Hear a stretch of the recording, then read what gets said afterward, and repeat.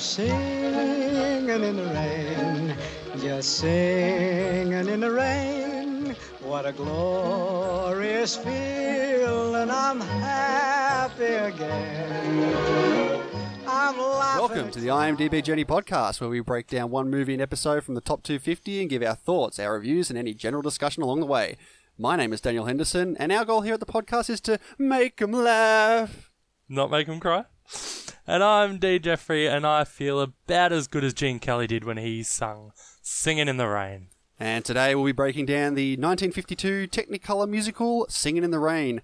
Dean, it's been a minute since our last podcast. It's been a long time. How many weeks has it been? 4? 5? Yeah, I think it's coming on 4. Jesus. Yeah. Poor form, Hendo. Well, Just for everyone listening, please, I've been bugging him to do it every night, and he just been putting it off. So do apologise on his behalf. You are being a bit of a trooper here, though. You're coming in still quite ill. Yeah. Sorry, that I actually did not mean that. Yeah, no, I'm a bit sick still, but we're getting through it. But aside from that, how have you been in this last month? This last month, yeah, pretty good. I had a few weeks off work, which is always nice. So, I didn't go away or anything, but I did, had a chance to relax and everything. And of course, day one, I go back to work, I get sick. It's always the way. Oh, it's a pain in the ass because you want to, like I had 3 weeks off. I want to go back to work and be energetic, enthusiastic, refreshed. And I went back and felt like absolute shit. So be sure to stick around after the breakdown, guys, where we'll be talking about a lot of other films we've been seeing recently, including the films Dean gave to me on the previous podcast, settling the bet there, as well as our Academy Awards wrap-up. If you'd like to follow along on this journey, then please make sure you subscribe to the podcast. We're available on iTunes and most other podcast apps on iOS and Android. Just search for IMDb Journey or click on the links in the show notes. And if you really like us, we would appreciate it if you would give us a good rating and review to help us get our name out there. We'd love to see this podcast grow and expand its listenership. Yeah, we're also out there on social media too. You can follow us on Twitter at IMDb Journey. I'm pretty active on the account at the moment and happy to start up a movie convo with anyone. And check out our Letterboxd page too. Just search for IMDb Journey there as well. All right, it's been almost a month. What's been going on in the IMDb 250 list? I imagine quite a number of moves. Well, we've actually had a change in the top 10. That's how long it's been. Really? Yeah. Is it just a shuffle of the same movies? Yep, just a shuffle of 2 movies here. Return of the King has taken over 7th spot and dropped Pulp Fiction down to 8th. Yes. Interesting. So Must be all those people rewatching Lord of the Rings in anticipation of the live-action TV series that's going to come out about it. You'd think. You would think. Did you know about that? I didn't. Yeah, it's meant to be, massive. Okay. I'm looking forward to that. So anyway, Coco has dropped how many places? Coco has gone from 49 to 58. It's really not too bad. Yeah, it's still staying in there. It's better than some of the other 2017 films that we've been talking about on this list. Is Coco the highest-rated 2017 film? Yep, that's right. Looks like it's going to stay that way as 3 Billboards Outside Ebbing, Missouri drops from 110 to 124. Blade Runner 2049 has gone down from 145 to 174. And looking at the bottom of the list here, we've had 5 films that have dropped out. We've got Call Me By Your Name has dropped out. It went from 184 and gradually disappeared. No. As well as Dunkirk. We're tracking Dunkirk all the way over these podcasts, and it went from 233 to out of the list. As well as those 2, we've had Legend of 1900 drop out, as well as The Handmaiden and Once Upon a Time in India. And in its place is Tangerines, Pirates of the Caribbean, Curse of the Black Pearl, Before Sunset, Castle in the Sky, and PK are in the list now. Yeah, I think I'd take the new batch to the old batch. Before Sunset, Pirates of the Caribbean. Castle in the Sky. They're all good. Dunkirk is in there, though. Dunkirk. Because I can't wait to rewatch Dunkirk. I can't. You can, or you would have rewatched it already. As always, we will be going deep into this movie, so if you haven't seen it, please be aware there will be full-on spoilers from the get-go, so you've been warned. And with that being said, let's get into Singin' in the Rain.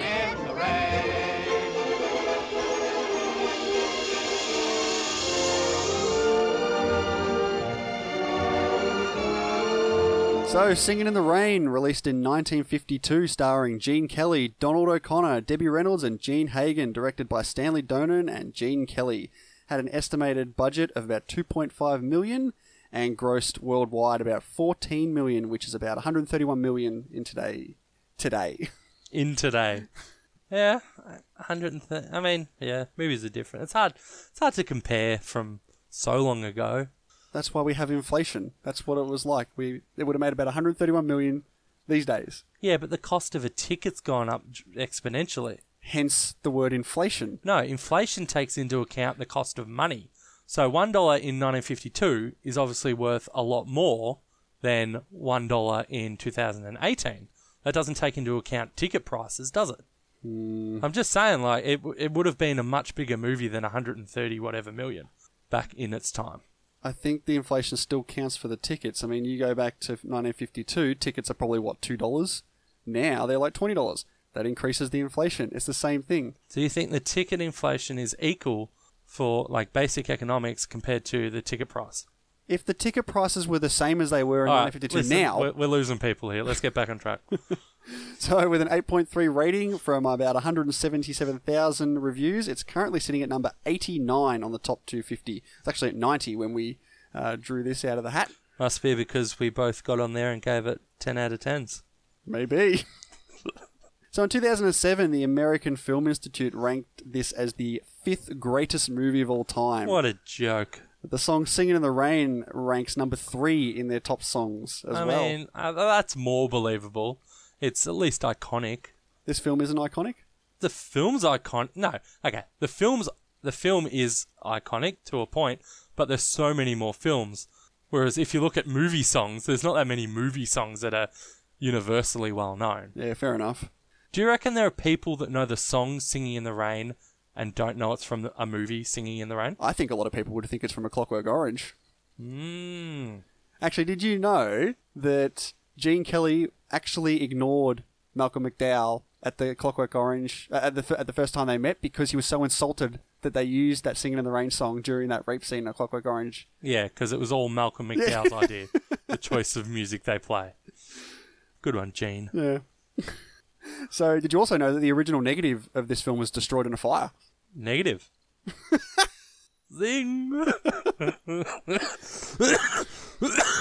Sorry, every time I laugh, it's gonna make me cough.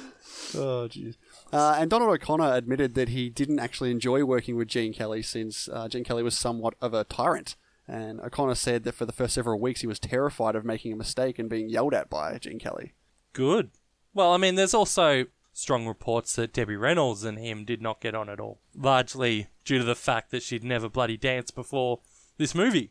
Yeah, so... Now, which kind of makes you wonder, like, I imagine someone like Gene Kelly would have a large amount of pull in casting at this stage. Well, he's the director. Yeah, he's the director and he's the star of the show. Like, why would you hire someone who hadn't danced before to be in a musical full of dancing? Yeah, it always struck me as odd. Always, since I read it. Maybe she got big thumbs up. Maybe she got big thumbs up from, her acting. And the other guy, Stanley Donen, who shall henceforth be known as the other guy. So, Dean, do you have a plot summary for us today? It is your turn. I know, and I look forward so much to these plot summaries. Actually, before we get into your plot summary, do you want to tell the audience what happened to you and all of your notes and everything when we were ready to go the first time for this? Yeah, okay. So I had all my notes on the movie, extensive work, hours I put into these notes, trivia, the real deep, dark insights into my mind. But not just the notes on Singing in the Rain. Now, as I had 3 weeks off, I actually did pump through a very large amount of movies. I had 30 movie reviews written out on my phone, ready to go.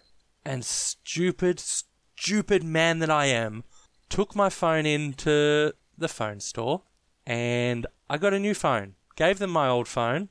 They said, "Would you like to back everything up?" You know what I said? You'd think I would say, "Yes, please." Just everything. Please, you don't know what I'm going to need in the future. No, I said. No. I want to start fresh with this phone. Wipe everything. I want nothing. You sure? Yep. Are you sure me, my friend? I know what I'm doing. I swear to God, the second I got in my car after leaving the store, it just dawned on me and my heart sunk.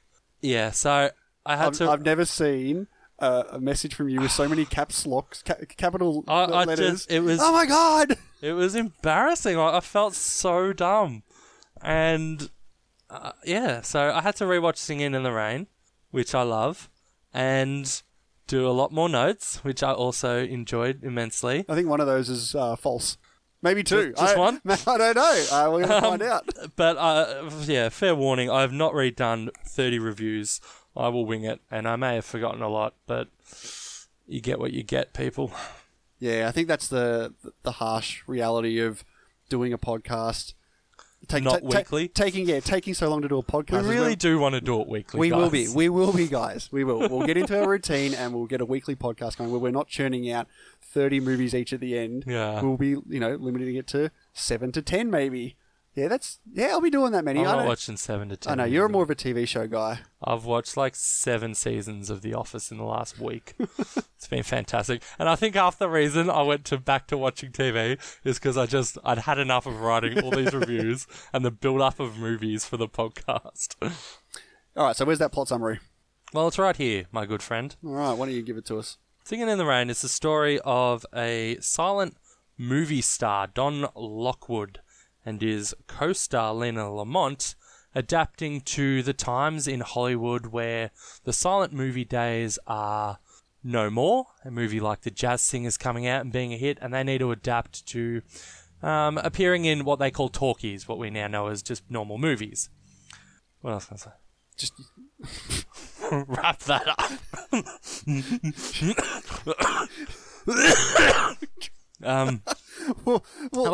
Wait. Hijinks ensue. Oh, God. Ensue. What is it? Ensue? I don't know. Hijinks ensue. I don't think it's ensue. I think it's ensue. Hijinks ensue. Thank you for that riveting plot summary, Dean. Let's get into it. So I noticed straight away with this is the very first shot of the film, because normally back... You love talking about the very first shots of films so much. It sets up the movie. You got to have a great first shot to get you involved in it. Anyway, what's different from this movie as opposed to all the other movies that were out at that time... Oh, I do remember the first shot of this movie. Sorry, I was trying to remember what it was. Bit of a spoiler alert, this first shot, isn't it? Why is it spoilery? Well, they're gonna dance together. Anyway, so what's different about this than all the other films at this time? Oh, jeez. For someone who doesn't have much of a voice, you sure can fucking butt in and talk a lot. I can't help myself. I'm sorry. What makes it stand out from all the other films at that time is this quick little song of Singin' in the Rain with the bright yellow raincoats. I'm pretty sure all other films at that point were going straight into their title cards still with their classic song going, starring this person. Like pretty much every film I've seen from the golden age starts off with their title cards and their credits, and then it gets into the movie. This is the first one I've seen where it starts off with the actors doing what they're doing, singing and dancing in the rain. Yeah, in their bright. Is it raining? It is raining. Yeah, it shows us that this is going to be a different film from all these other films that have been coming out. It's going to be more upbeat and a joyous romp. A romp. It's going to be a good, fun romp. Is it? Is it? My, how they lied to us. Well, you've seen this film twice recently. I have seen it twice in the last few weeks. Thank you for reminding me. So I also enjoyed how we have Don, Gene Kelly, tell his story to the crowd in the next scene. Oh, I love that scene. Yeah, it's great, isn't it? I'm not sure what, the first time I've rewatched it recently, I'm not sure really what I was expecting. Like, obviously, it's a really old musical that's very highly regarded. And when I'm watching it and he starts telling this story, it actually took me a few sort of scenarios that he's talking about for me to realise, like, hang on. It's not what he's saying. Is he joking? Like, what you're seeing on screen is not matching up with the stories he's telling. So I really did like that they set it up as a comedy almost straight away in the first scene with Don's retelling of his rise to fame. Yeah, like when he says... And with him, I used to perform for all of Mum and Dad's society friends. Yet it's showing them tap dancing in a pool hall. Yeah, learnt music at a conservatory for fine arts and then cut to the two of them playing in a bar. Like, yeah. And then when he says... They used to make such a fuss over me. It's actually just them getting kicked out of the place. Yeah, I thought it was great. And always dignity. No, really, really good scene. I like the camera work they do here too. It's specifically when they zoom in from the outside of the window into them doing the tap dancing in the pool hall gives the kind of effect that we're actually spying into his actual real world behind Don's lie, basically. Yeah, behind the Hollywood stretching of the truth that would happen so often. And the tracking shot you get when you see them getting kicked out, it's like we're still just watching them, like we're watching from the outside. And this is obviously a satirization of Hollywood and how actors and actresses, they put on these facades for their fans and audiences. Probably still plays now to the Hollywood of 2018. Like they don't give out. Of course it does. And they put on these happy faces and they tell all these stories. And, obviously most of it's going to be a whole bunch of bullshit. So it's in this montage that we actually get the first real song, bar the opening little shindig that they did. The Fit as a Fiddle and Ready for Love song. Fit as a fiddle, ready for love. I can jump over the moon up above. Fit as a fiddle and ready for love. What do you think of that one? I don't like it. You don't like it? I don't like it at all, to be honest. Did you not like the choreography they had with the violins? But. I don't like it, but the choreography really showcases their talents. Yeah. Their violin skills are insane. Violin skill? Violining? Well, why are you picking on a sick person? What's wrong with you? I'm going to take I'm doing my best. Nah, their violin skills, I did say that right. Their violin skills are pretty insane. Like, I imagine that obviously the what we're watching on screen is we're not hearing the actual music. But it still sounds like it's actually there. It lines up. Yeah. It lines up beautifully. Yeah. Like the tricks and gimmicks they're doing, like flicking the bow under their legs, playing over their heads, playing each other's instruments. Like they were doing anything they could. This would have taken so long to rehearse. But the thing with a lot of great talented people is when they do these crazy things, they make it look so easy though. Yeah. They're not struggling and almost everything is just smooth, natural, brilliant. But yeah, you know that it would have taken so many takes to get that right. Definitely. Yeah, the songs and the music. So, just to clarify, shit song, but I appreciate the choreography. Yeah. So the songs and musical choreography in this movie is actually, it's quite astounding. The songs are astounding. Some of them are. We'll get to them. And it's ultimately the highlight of this film, because did you know that the script was actually written after the songs? So the writers had to generate a plot into where the songs would fit. I did know that. You did know that. That's one of the worst things about the movie. They have written a plot after having all these songs, and they're just trying to stitch them all together. Yeah, this movie is light. Very light on plot, I must say. So many. We'll get to it. There's issues. I have issues with the way that they made this movie, starting with all the songs and then working a plot into it. Well, let me talk about something that I have an issue with, and that's the character of Alina. Holy shit. She is so eye-gougingly annoying. I know, and I did really struggle with this character, Lena. Because both times I watched it, I thought the exact same thing, like, she is so annoying. Yeah. But it's the purpose. She's meant to be annoying. Obviously it's the purpose, but it's hammered in so hard throughout the film that it really detracts from my enjoyment of this film. And it's not only that, it's that she really is supposed to be this stupid and delusional person, but we're supposed to believe that she's this somewhat mastermind when it comes to blackmailing the studio later on.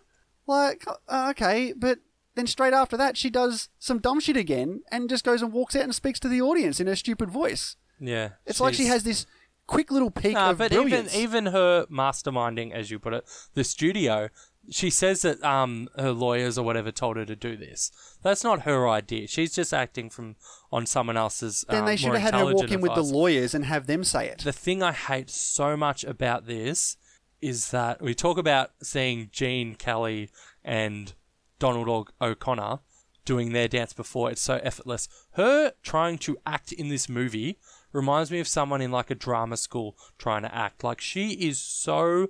You can just see her overdoing every little thing. Every little gesture you can tell is just planned to try and emphasize the little feeling she's having. And it's really, really hard to watch. And what makes it even worse is that Gene Kelly is superb in this movie. He is.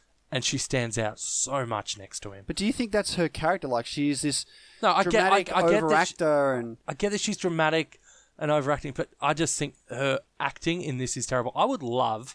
Okay, maybe I wouldn't, but I wouldn't mind seeing her in another movie and seeing what she's like. Because this performance from this actress... Jean Hagen, of course. Jean Hagen. It's really bad.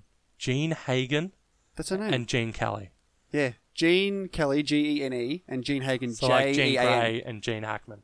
That's a really quick pull. That was good. I like that. Oh, I don't mind a quick pull. Well, there's the explicit tag. So, this film is set in 1927. Of course. Yep. And I love the idea of this film taking the route of the transition from silent films to the talkies, as you said, and treats them... Not as I said, it's what they have. You said it in the plot says. summary. Yes, they It was a good plot summary. Yeah, Right. it was riveting.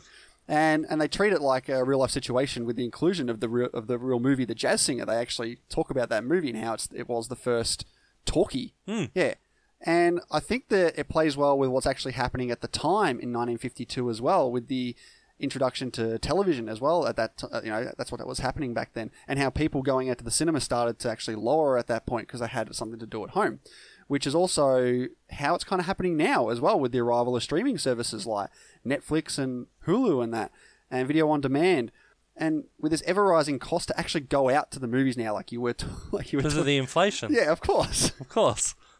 People are moving further away from a cinema experience. So even though there's ultimately very little plot to this film, what there was prevalent in the time it was set, the time it was made, and the time we watch it today. So let's talk about Debbie Reynolds here for a sec, because you know that she was I only saw 19. her recently in Bright Lights. You did see her recently in Bright Lights. You love that film, Doco, whatever it was. So she was actually only 19 when she was cast in this film. She was living with her parents at the time, and she commuted back and forth to the set every day. She had to wake up at a very brisk 4 a.m. in the morning. I think I know what that's like. And had to ride 3 different buses to get to the studio. Do you know what that's like? No, I don't know what that's like. So sometimes, to avoid the commute, she would just sleep on the set. Really? Yeah. I wonder what time they finished recording each day. I guess it would vary from day to day. That's a long day, though, isn't it? Yeah. I guess. Price of fame. It's a tough life being an actor. So back on Debbie Reynolds. So obviously she's playing Kathy here. Yeah. And we're first introduced to her when Don leaps off a bus. Off a bus. I wonder if that was him as the stunt man that he was playing in the movie. He leaps off the bus and jumps into her car. And the banter here, I must say, is fantastic. Yeah, I very much agree there. Like, their little back and forth, and they're verbal stoush, like they're sort of putting each other down a peg. Especially Kathy putting down Don. Oh yeah, massively. He starts off as his hotshot actor, Like, don't coming you know on to who her. I Yeah, am? You know, coming on like- to her, and then when she's like, "No, I don't know who you are," Yeah. he just can see he doesn't want anything to do with it. Like, how dare you not know who I am? Yeah, and this is actually Oh, okay, yeah, fair enough. Yeah, Fear not, sweet lady, I will not molest you. I am but a humble jester, and you are far too above me. I love it. When he started quoting Shakespeare after she said she'd been on the plays and doing the Shakespeare stuff, and he quotes this saying he won't molest, I just thought it was good. I was laughing, and I just think it's so funny. It really encapsulates their relationship at this stage. It's a really healthy back and forth, debating the merits of a movie actor versus a screen actress, and when you combine this, which is my favourite scene, and with that great opening of the, sort of setting up expectation versus reality into what he was doing, the glamorous life versus what he was actually doing, I think this is a great start to a movie. yeah, I completely agree. One thing that did annoy me past this scene, people keep looking directly at the camera throughout this movie. Did you notice this? Oh, I didn't. It happens all the time. And I was it not like, it wasn't like ironically when someone says something stupid and they break the fourth wall to look at the camera like, really? Look at this guy. I don't know. Was it that? I don't think so. I guess it wasn't a big deal back then, but it wasn't an accident though, and I thought I'd bring it up because it got very jarring. And once I realised it the first time, I kept saying it. It was really annoying. Anyway, now we get on to the second song, which is All I Do Is Dream of You. All I do is dream of you the whole night through. With the dawn, I still go on dreaming of you. Kathy and the girls in pink at the party. Yeah, I didn't like this song. It was no good. Hold on, if you've got a minute, I might actually read my notes on this song. You got a sec? Yeah, I've got a minute, I guess. Hold on, you just took up all my time. Yeah, I literally wrote like it's very average. Honestly, I didn't even write down I didn't even write down the name of the song. Yeah, so second song, not as bad as the first one. Oh, sorry, actually, At least the first one had impressive choreography. This had nothing. So, I didn't like this. Anyway, now we're introduced to the new movie, The Dueling Cavalier, and we're hit with, on set of this movie, the third song. Make 'em laugh, make 'em laugh. Don't you know everyone wants to laugh? Yeah, make them laugh. I think it's a great song here. What do you think of it? Relatively funny, but it went on a bit too long for me. You think? Yeah, I mean, it's non-stop slapstick. But that's I'm the song. I'm not saying that like negatively. Like it's non-stop slapstick, and I felt it got a bit, like it just. I don't want to say too much in this review, but it got a bit boring when you're just seeing maybe hurting himself is the wrong way, but just. I think it was quite impressive, the things that he was doing. It's impressive. Like, did you notice him? I'm sure you did. Running in a circle while laying down. Yeah. Is that like? Did Simpsons rip that off? They might, maybe. Like, was that a common move that was done back then? I don't know, but yeah, I don't know if they invented it or not. But I saw that and I did laugh. It's very rubber face as well, like when he's moving his mouth and his nose at those points as well. A lot of physical comedy. Yeah. Donald O'Connor gives his absolute all here. Yeah, you can tell he gave it his all here because Gene Kelly asked him to do the run up the wall and finish with a somersault, but Donald O'Connor actually smoked 4 packs of cigarettes a day at that time. And after this was done, he ended up in hospital for a week after its completion because he was so physically exhausted and got painful carpet burns as well. Yeah, I guess at least he could lay in the hospital knowing he'd never have to do it again, though. That's incorrect, Dean, because unfortunately, no one checked the aperture of the camera and they fogged out all the film. So after a brief little stint, O'Connor agreed to do it all over again. Yeah, what a trooper. Yeah, no, he did really, really well. And you can tell, you can't tell how much he would have been hating it, but you can see, the joy on his face. He's so good. Yeah. And one thing I got from a lot of the dancers in this, I may not enjoy some of them, most of them, but everyone who dances here has a beautiful, large, gorgeous smile, and they look like they're having a lot of fun, which is really good. Well, you'd expect that in a musical. This is vibrant and happy. There's very little sadness in this film. Yeah, no, you're right. There is very little sadness. I actually found one of the scenes about this time pretty funny. It's when they're filming the silent film still, so they know their voices aren't getting recorded, and they're verbally abusing each other. Yeah, what does he call her? Does he call her you reptile or you snake or something? Believe me, I don't like her half as much as I hate you, you reptile. And because she's talking about how she's going to ruin Kathy for what she did when she threw the pie in her face. Yeah. And I thought it was great how if you were just watching a silent film on the screen, you wouldn't know what they're actually saying, and then the text comes up when they're talking. Okay, now we get the 4th song, Beautiful Girl. Beautiful girl, you're a lovely picture, beautiful girl. This is when you got a bit worried when you were watching this movie, what am I watching now? This is when I was starting to think, can I skip this, please? Well, this isn't even the worst song. It's not. Trust me. I don't know. I did not skip this song on the second viewing. There is a song I did skip. I did not skip this song. I think I know which one it is, actually. But this is terrible. To me, I didn't like it. You get this montage of all these different dancers dancing in different scenarios. Why? How does this advance the story at all? They're not even pretending to be relevant here. This is an absolute waste of time. The definition of filler song. So we've had 4 songs now, and one of them I liked. 2 of them I really didn't like, and one I appreciated choreography. This is not a good sign, I must say, for a movie you were so strong at the start. You were so hyped. Oh, I'm hyped. Get hyped. But these first 4 songs, Make 'Em Laugh is good. The other 3 really bad so far. See, I think this one is the first one that I really just either I couldn't stand it or I couldn't be bothered watching it. The All I Do I Dream of You song, I think it was pretty short actually compared to Beautiful Girl. It is short and it's relevant. You've got so I didn't mind the main female lead. She's been surprised because the main lead is there and there's all this chemistry between them as she's doing the song. At least it was relevant to the story. Yeah. This just completely takes you out of the story. Yeah, this is why This is the low point of the film for me. If we had a least favourite scene, Yeah. we get the sound effect, the wah, wah, wah. This would be it for me, this one right here. Okay. Well, it's not for me.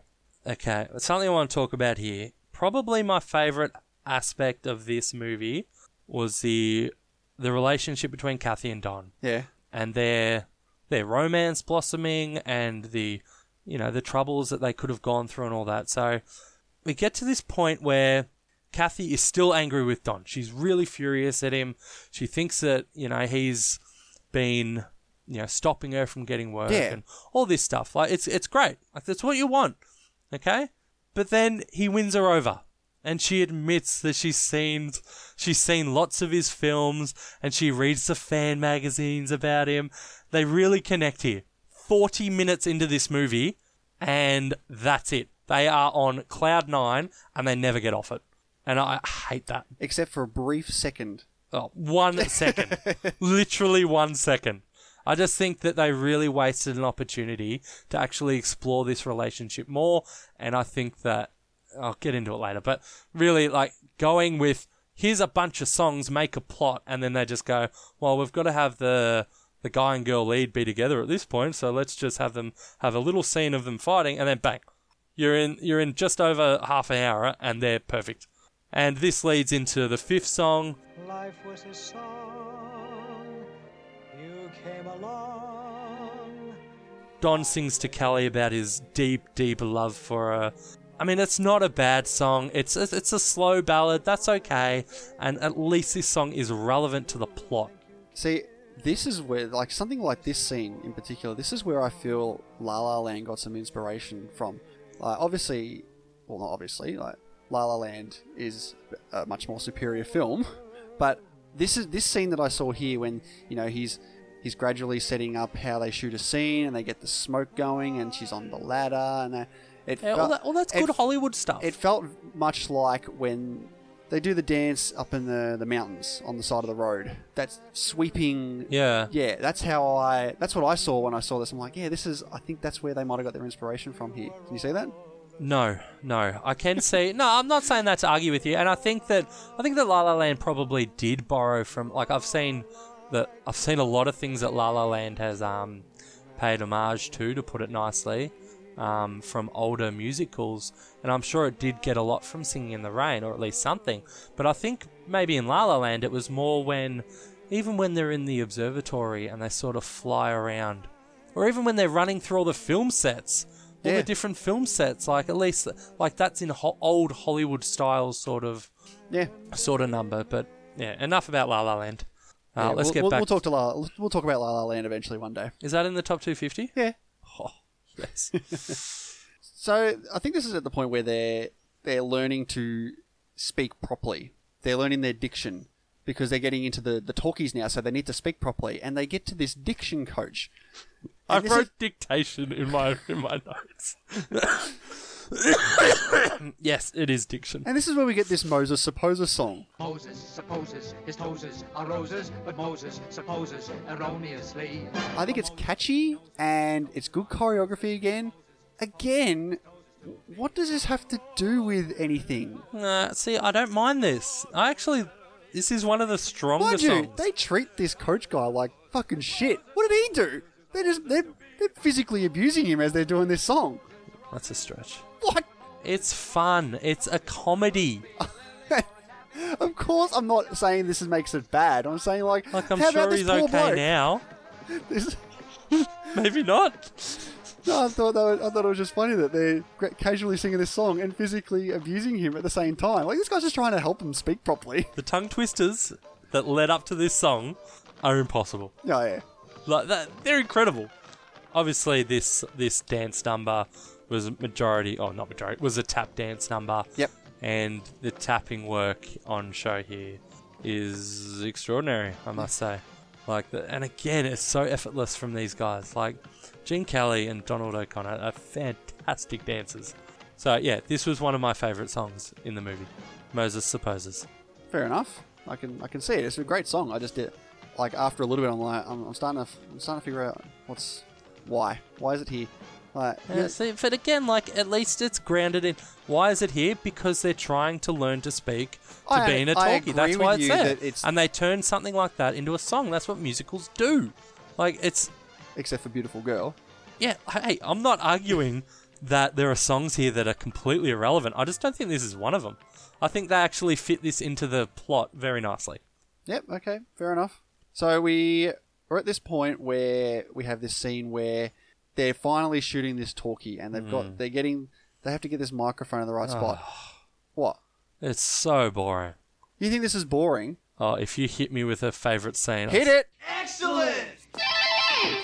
Are you serious? I am dead set serious. This scene of them trying to get the audio right for Lena, changing the position of the mic, and the effects of what's happening to the audio, in fact, during the filming in general, was hilarious. I thought it was so funny when she moves her head back and forth and you hear it fade in out, and the director is gradually getting so much more frustrated. No, as you're he right. goes along. And that reminds me, how famous was that bit where that guy walks in and he trips on the wire, And she goes, then, and then the microphone comes up and she's like, oh my god, I was in hysterics. That was so good. That was funny. No, what really annoyed me with this scene is how you've got this room where the guys are recording it in, and each time that he has to move the microphone, you go into the guy's room. The camera follows him out to Lena, then follows him back in. It was so slow. I felt like the pacing of this scene could have really been sped up a bit. Did you actually know a microphone was hidden in Debbie Reynolds' blouse in some of these scenes, so her lines could be heard more clear? No, I wasn't paying that close attention Not to in Debbie this scene, but just Reynolds' blouse throughout this movie, you pervert. This is a fact. I'm sure you know it very well. And actually, during one of the dance numbers, her heartbeat could be heard, which mirrors what happened to Lena in this scene as well with the heartbeat. I think that's maybe where they got the idea from. Yeah. So what do you think of the scene when they show the film for the first time and the audio is terrible and you hear the rattling of the necklace and the film screws up? Yeah, it's pretty funny. I just didn't think it was as funny as the movie thought it was. Like, it was okay. Like, you watch, oh yeah, that's funny. And they find all these different ways to make it really, really bad. And they add a sync when it's Lena talking with Gene's audio and vice versa. And yeah, it's fine. What did you think of it? Yeah, I thought it was pretty funny. I did laugh the one time I watched it. Okay. So they decided to have the new version of the now dancing Cavalier where he hits his head and he ends up dreaming the whole thing. So do you think it would have been better if it was more like Inception? No, if they ended the film... Yes. If they ended that film with a freeze frame close-up of Don's face smiling at the camera. Why? Am I missing the joke here? Just like they did at the end of Once Upon a Time in America, when the whole thing's a dream. Oh. Ay, ay, ay. God, come on, turn it up. I'm not well. Jesus. Tough crowd. Seventh song here is Good Morning. Good morning. Good morning. We've talked the whole night through. Good morning. Good morning to you. Which is very well known. Yes. I'd probably say it's the second most well known song. Or Make 'em Laugh. No, I think Good Morning's... Good Morning. Good Morning's pretty iconic. What I was not a fan of. I mean, I was probably laughing at how bad it was, to be honest. The segue was a massive stretch. Did you pick up on this? No. Okay, so they've obviously got this Good Morning song, right? Yeah. And then you cue them at night, right? Oh, look, it's the 23rd. No, look at this calendar. No, look at the time. It's 1:30. It's actually the 24th. It's morning. What? Who says it's morning at 1:30 a.m.? No, I didn't pick up on that. I was. You've got to be kidding me. That's the best they could do to get the segue to the song. Like, why don't you just set it with people like stumbling home? Maybe they've partied after their screener and they walk in and they go, "Oh, gee, that was a big night, wasn't it? Yeah, yeah. Oh, look at the time. It's 6:30 in the morning. Morning. Good morning. Good morning." I don't think that's any better. I think that's much better than... It still sounds so Oh, lame. it's the 23rd. No, look at the time. It's 1:30. It's the 24th. I think how they... No one cares what the date is. I think they could have done it better, whereas maybe they've been working so hard on the script and all their stuff for the movie, so they fall asleep. And then they all wake up and it's such a happy day they got it done. Yeah, They're like, yeah. what a beautiful morning. Okay, even that's better. Or two of them wake up, and one of them kicks the door in with some bagels. Good morning! I'm going to get coffee and bagels. Yeah. So did you know that after they finished the Good Morning number, Debbie Reynolds had to be carried to her dressing room because she had burst some blood vessels in her feet? Yeah, she's so good in this scene. Her tapping, to be able to keep up with Gene Kelly and Donald O'Connor. Like, and I was watching them. Like, I'm no dancing bloody expert, but I figured out I'm just gonna watch their feet. I'm gonna watch Debbie's feet compared to the other. They're all in unison. She's keeping up with them to a T, and to stay with the likes of these guys is incredible for someone who hadn't danced before. She must have been dancing and having lessons non-stop. Yep, absolutely. And even after all that work, though, Gene Kelly ended up dubbing the sound of her feet, as well as his own, because that's usually what happened at the time. The whole thing was dubbed. Oh, yeah. The magic shattered. Actually, the last shot with Don, Kathy, and Cosmo falling over the couch took 40 takes to film that final scene. Jesus. Yeah. Okay. Next song. So I think we're into obviously the most popular song. All of my notes are based around song. Like, first song, second song, third song, eighth song. That just shows how little plot this movie has. Anyway, but just because there's no plot, like you've got like some really good songs, great choreography. I watch it for the plot. Good chemistry as well. You can watch it for the plot. If you watched it for the plot, you haven't done the right job. So yeah, Singin' in the Rain. It's a great musical number. Give us your best rendition. Nah. Wow, that was beautiful. Obviously... Hold on, I'll do my best rendition. I'm singing in the rain. Just singing in the rain. What a glorious feeling. I'm happy again. That's all I know. That was something. That was something. No, Dean actually sent me that. I sent that a week ago when we were about to do it, and Hendo wouldn't believe me that I was ill, so I had to send that to him to show him how bad my voice was at that point. Anyway. Aside from that horrible rendition, this is actually, an obviously iconic and memorable song. Even if you haven't seen this movie, you know what this song is. You have to know what this song is. Yeah, I mean, I knew the song. Yeah. I don't know, and it's one of those things, I have no idea where I knew it from. Yeah. But you know it. You know Singing in the Rain. What's great about the song as well, especially within the film too, is that it's showcasing how abundantly happy he is at this time. Yeah. Like, that's what the song is. He's just on cloud nine at this point. He's at the peak at this point. He's, Kathy's... He's peak Kelly. Yeah. Kathy is about to take over the audio dub for Lena. And then after this movie, she's going to basically take over from Lena as the main actress. Everything's going perfect for him right at this time. He's got his girl, his movie's getting fixed, both plot-wise and audio-wise. This is peak Don right here. Yeah, Gene Kelly's joy for life here is just on show. And honestly, it's infectious watching it. Yeah. Like, he is so happy, and He was made to bring happiness to many people, and this scene is the perfect vehicle for that. Yeah, I completely agree. This is a very, very fun and happy and full of life film. But did you know... This scene actually took all day to set up, and at the time, Gene Kelly had a fever of 101, which is 38 degrees Celsius for us Australians. Do you know what we're meant to be? 36, I think? No, 37? I think 37. Yeah, but anything like, I think it's like one higher or lower, and that's it. You're toast. Yeah.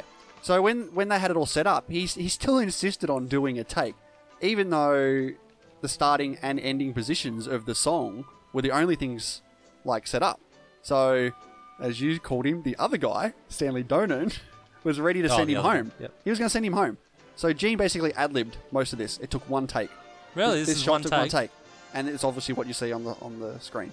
Apparently the water was mixed with milk as well, but that turned out to be a myth.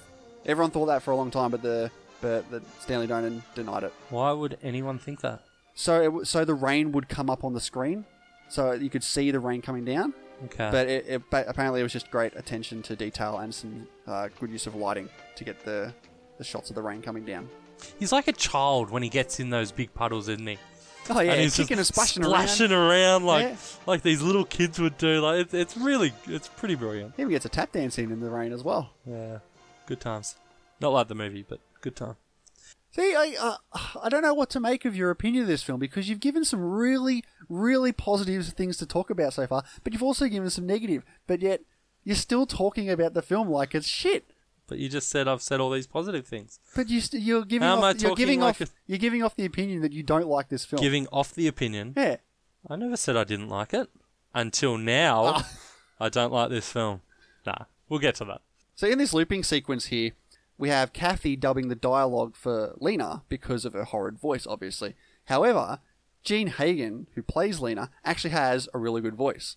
So you have Gene dubbing Debbie Reynolds, dubbing Gene Hagen. Are you telling me that the singing we hear from Debbie Reynolds is actually Lena's real voice?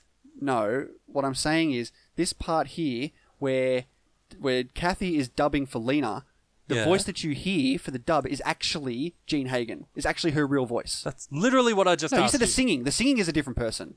Oh, the singing is someone else. Really? Yes, the singing is done by another actress named Betty Noyes, That poor woman. who apparently had a much richer singing voice than Debbie Reynolds. So this movie is Hold on, acting so- like the real life. This is what's happening in the film. It's like adaptation. Yes. Is that all the Debbie Reynolds singing in this All movie? the Debbie Reynolds singing is done by Betty. Yeah. Mind blown. Betty didn't pick that. That's actually crazy. I didn't know that. Yeah. It's like life imitating art. Imitating life. Yeah.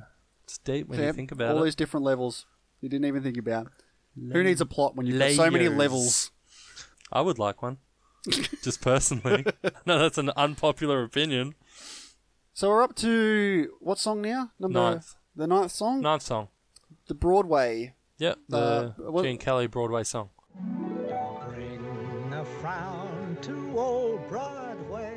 Nah, you got a clown on Broadway. It's 13 minutes of absolute garbage. Seriously, this was painful to get Broadway through. Melody. Hold on, I'm in the middle of something here. A scene like this really hurt this movie for me. Like, massively destroyed this movie for me. It does absolutely nothing to advance the plot. It's truly irrelevant. The most recent watch of this movie for me, I skipped forward and missed absolutely nothing story-wise. And I timed how long this fucking song is. Do you know how long it goes for? Yeah, 13 minutes. 13 minutes, yeah. Are you kidding me? Yeah, I know. I mean, This was a slog to get through the first time. As soon as it came on the second, I was, nope, next. I know this This is terrible. I know this There's is a no musical. way this is not the worst song in this thing. I mean, I know this is a musical, and I have enjoyed all the numbers to some degree so far, except for Beautiful Girl, but you're right. My God, this goes on forever. I mean, Oh. yeah, it looks great. It's very well choreographed. In fact, it's this sequence... Gene Kelly's self-indulgent bullshit. This sequence took a month to rehearse, 2 weeks What to shoot, a and cost waste of time. $600,000, about a fifth of the budget. What? Yeah. But overall, it's just such overkill. And overall, it feels like just a really long way to go to set up for this punchline, for this joke. What do you think of it? I can't quite visualize it. I'll have to see it on film first. Because he says, he's talking about this scene, this is what's going to happen. And we see it, but at the end, because he's been describing it to this guy, he goes, oh, well, I can't really visualize it. We'll have to get it on. Too long. Oh, please. Say it again, Gene Kelly. That was so good. Nah, it's terrible. Yeah. Terrible, guys. How can anyone sit through that and enjoy it? So we get to the premiere of The Dancing Cavalier. The premiere. The premiere. Yes, we do. Premiere or premiere? Premiere. Premiere. It's premiere. The premiere. I said it right, just The premiere. The premiere. The premiere. Premiere. Premiere. No, it's not premiere. It's premiere. Premiere. I feel like I'm saying it worse every time. Premiere. Premium. Premium. Yes, we do get to the premiere. And yeah, it goes over fantastically. And then Lena gets a bit on her high horse after it and tells Don and Cosmo that she's going to force Kathy to be her voice indefinitely. And she insists on doing a speech. Dumb as fuck. Yeah. Like, that's what I don't get. She's super stupid the whole way through it. She's delusional about her relationship with Don, even though he's blatantly the whole time, we are not together, I don't like you, fuck off and leave me alone. Yeah, actually, can we jump back to when they first met? Yeah. He was so keen and so eager to speak to her. And she brushes him off. She gives him one small little dirty look, and she's dead to him now. Like, way to hold a grudge, mate. Like, seriously, what she did was not that bad. She was like, I think it might have been the voice too. Maybe I'm a bit tired at the moment. Yeah, I'm sorry. I don't have time for you. And then, oh, nah, you want to talk to me now? No way, missy. Oh, no. I think she overreacted. He overreacted. Anyway, so we get another rendition. Our third rendition of Singing in the Rain, mind you. Well, why not? Why not?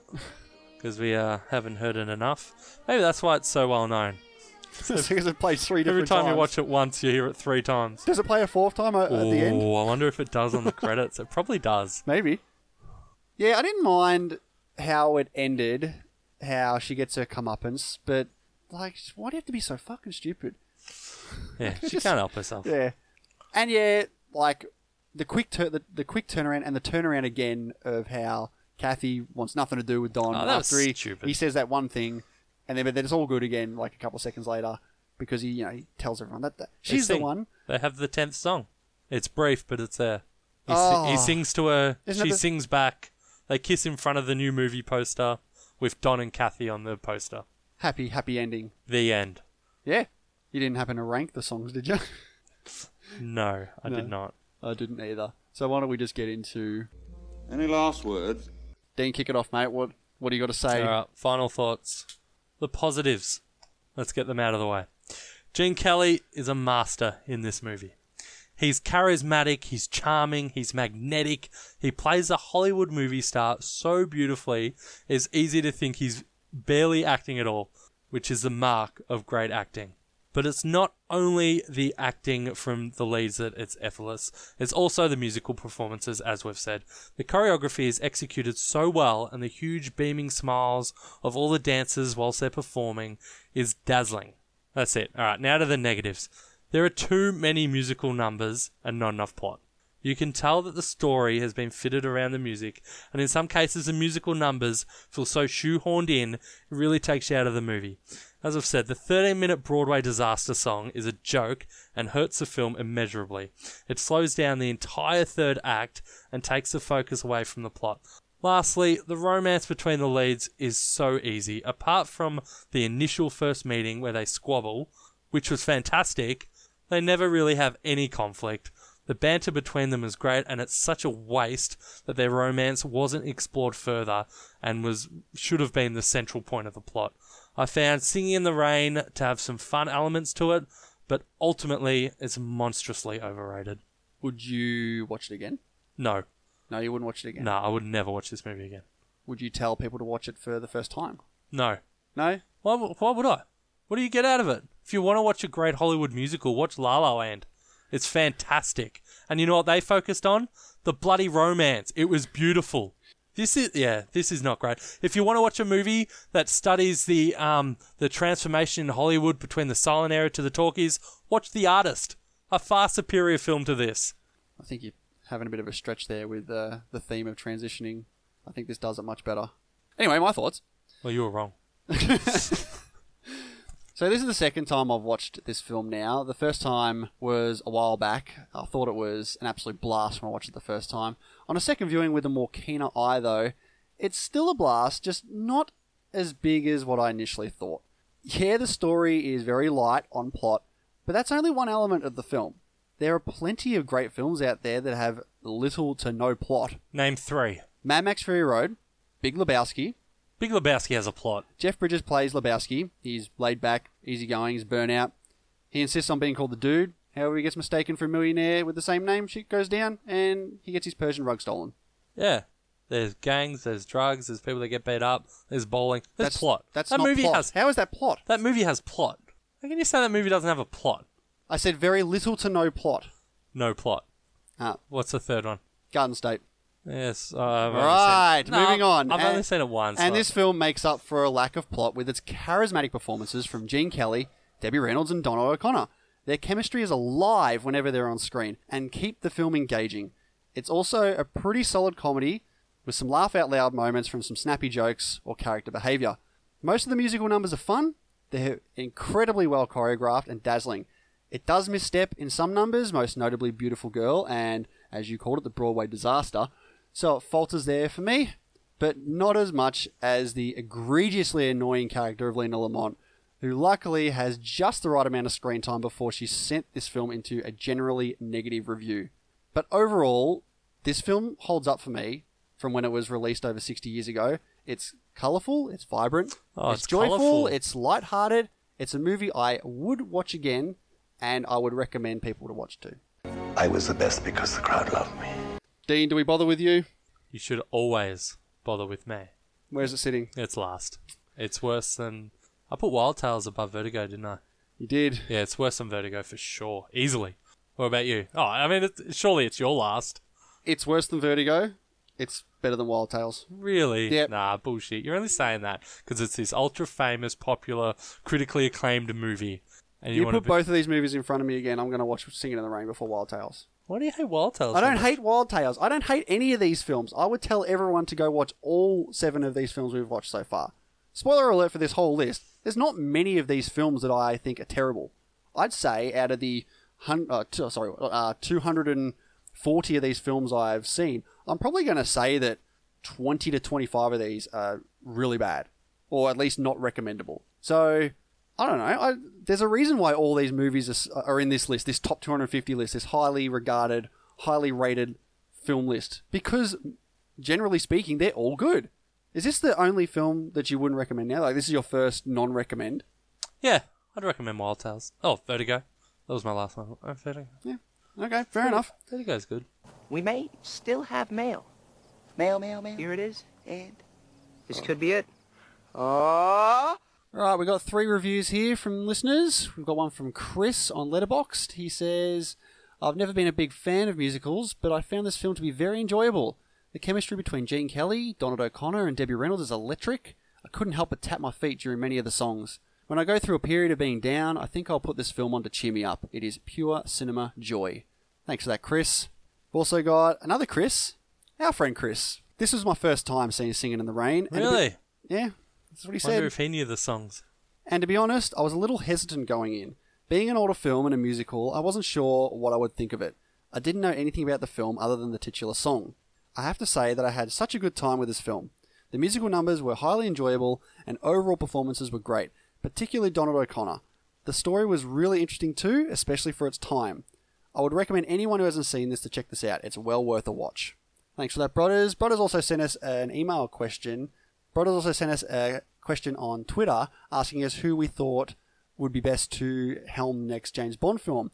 And we did start thinking about it, but then I think it was like either the next day or the day after, the news broke that Danny Boyle was going to be the new director for James Bond. So I guess that answered our question. Because I was totally going to pick Danny Boyle. Yeah, me too. Yeah, me too. Yeah, so yeah. He's a great choice. Oh, yeah. I'm a big fan of that choice. It's going to be interesting to see what he does. I wonder who Bond will be. Is it going to be Craig? It's Daniel Craig. Still? Yes. I swear I read years ago he didn't want to do it anymore. I think they all say that all the time. I think Connery said he wasn't going to do it again. He came back for Dumb as Forever. And he came back like 15 years later for Never Say Never Again. They all say it's their last time. It's gone. No, it's back. Oh.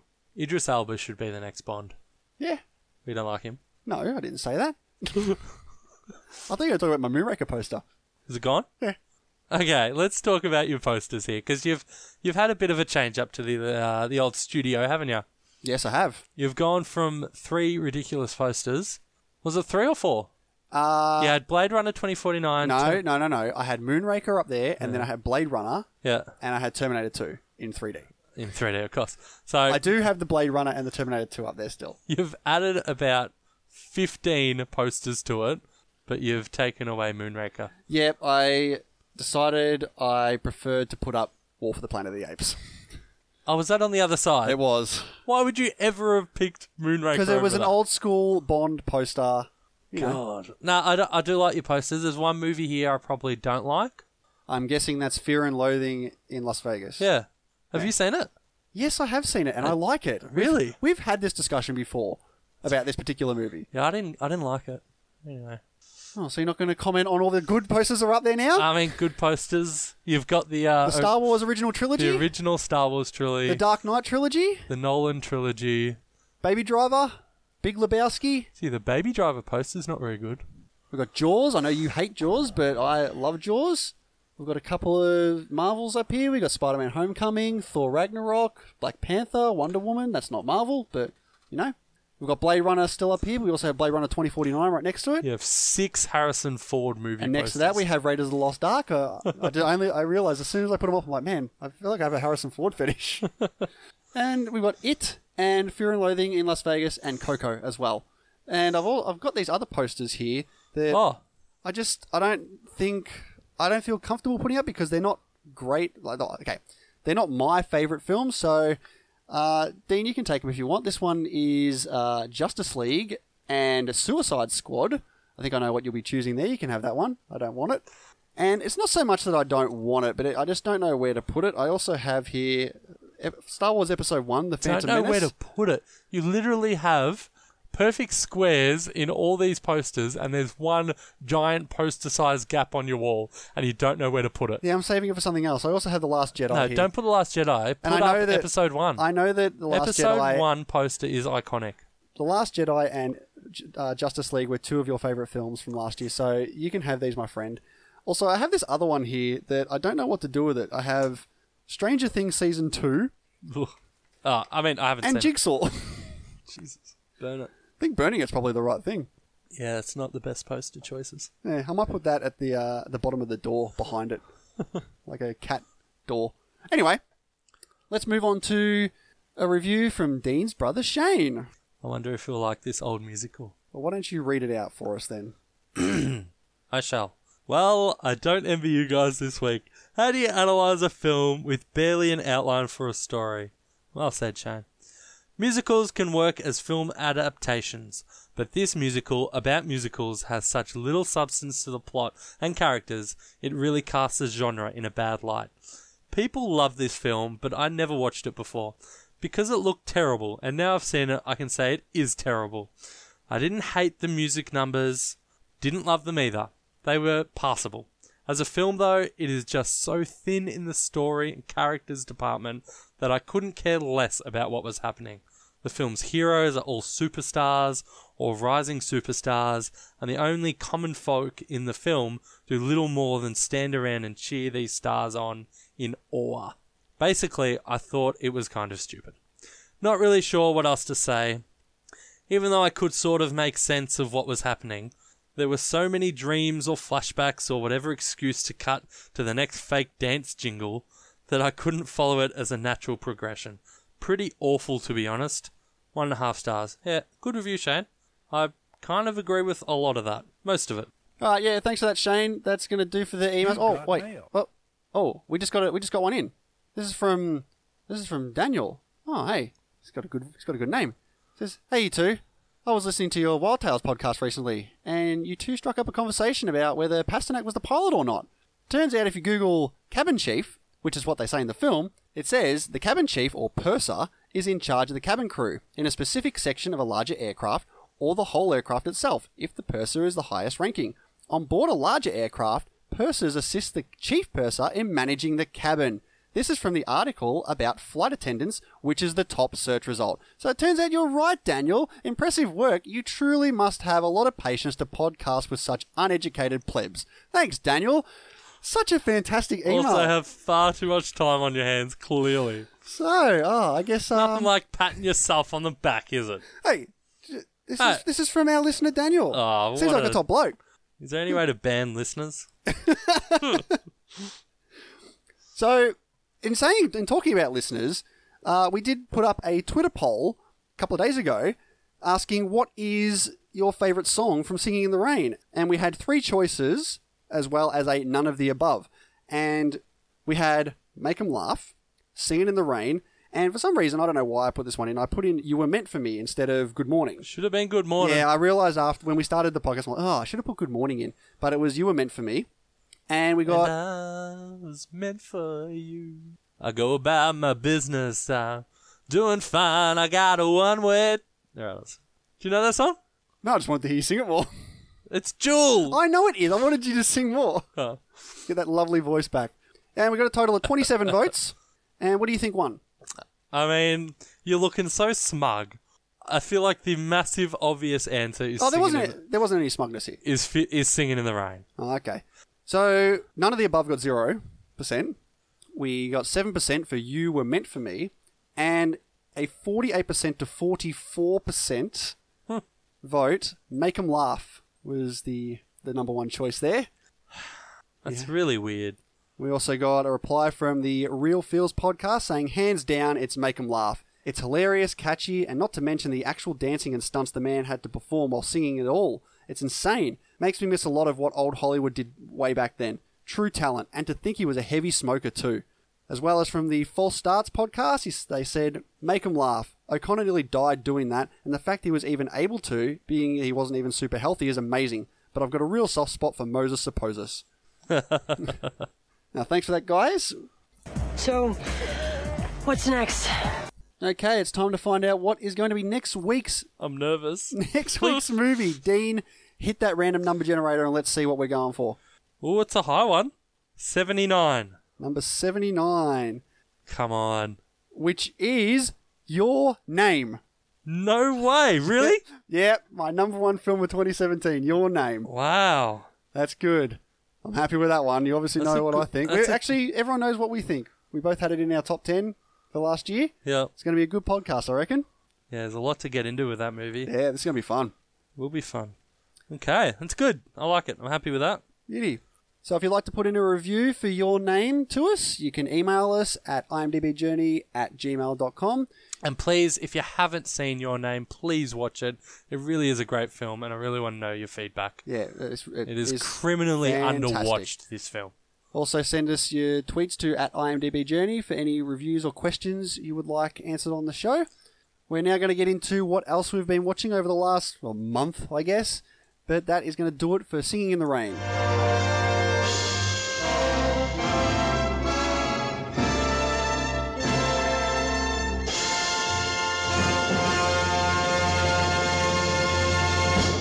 So just an update for everyone here. This is going to be a spoiler-free section. We like to keep this area free of spoilers for anyone who hasn't seen these films. Anyone who hasn't seen these films. So if we give it a good recommendation, people can go out and see them.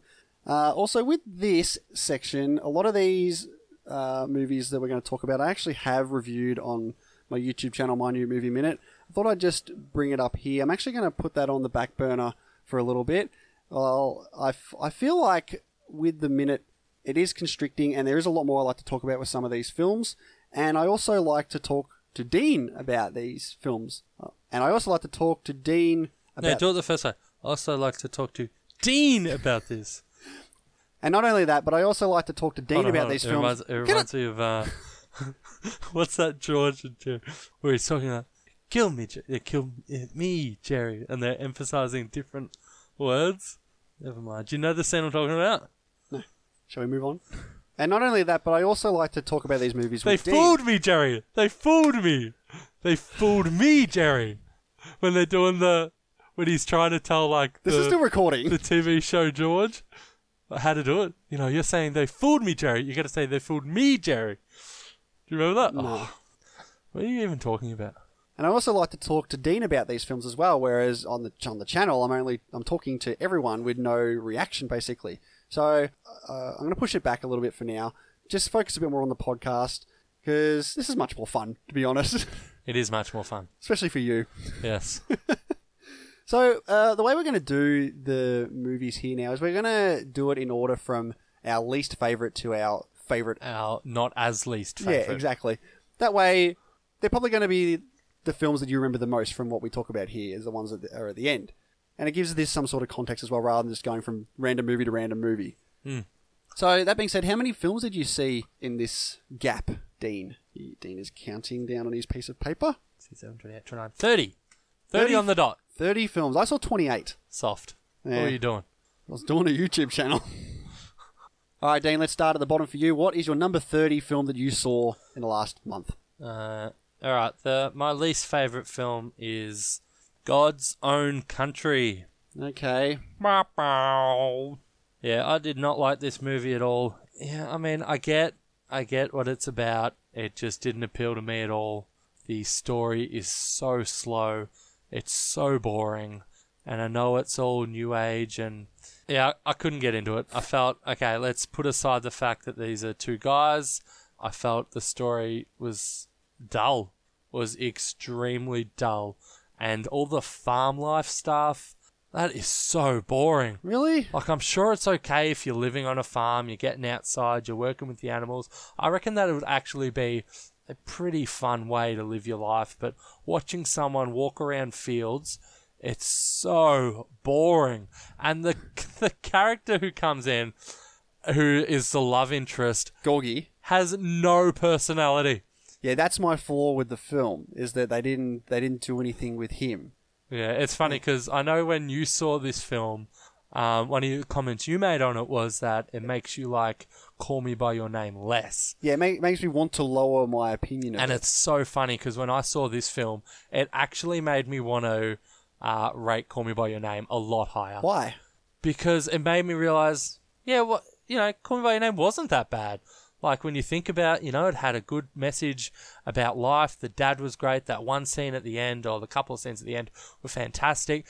There's nothing good in this film. I got nothing positive from it at all. It was a struggle to get through.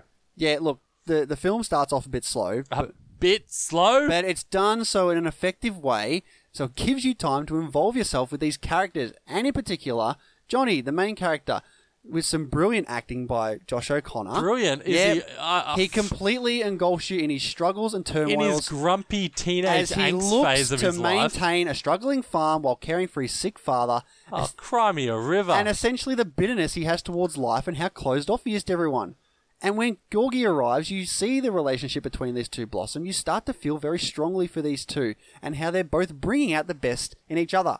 What separates this from Call Me By Your Name is that these characters are far more relatable to me, in my opinion. It doesn't focus at all on sexual identity or politics. This is just about the characters. You find out that Johnny's gay, like, straight away. So this becomes more of a romance film, and throw in an outstanding look at the process of farming, which you found boring, but I thought it was there's no interesting. chemistry. The leads have no chemistry. I think they do.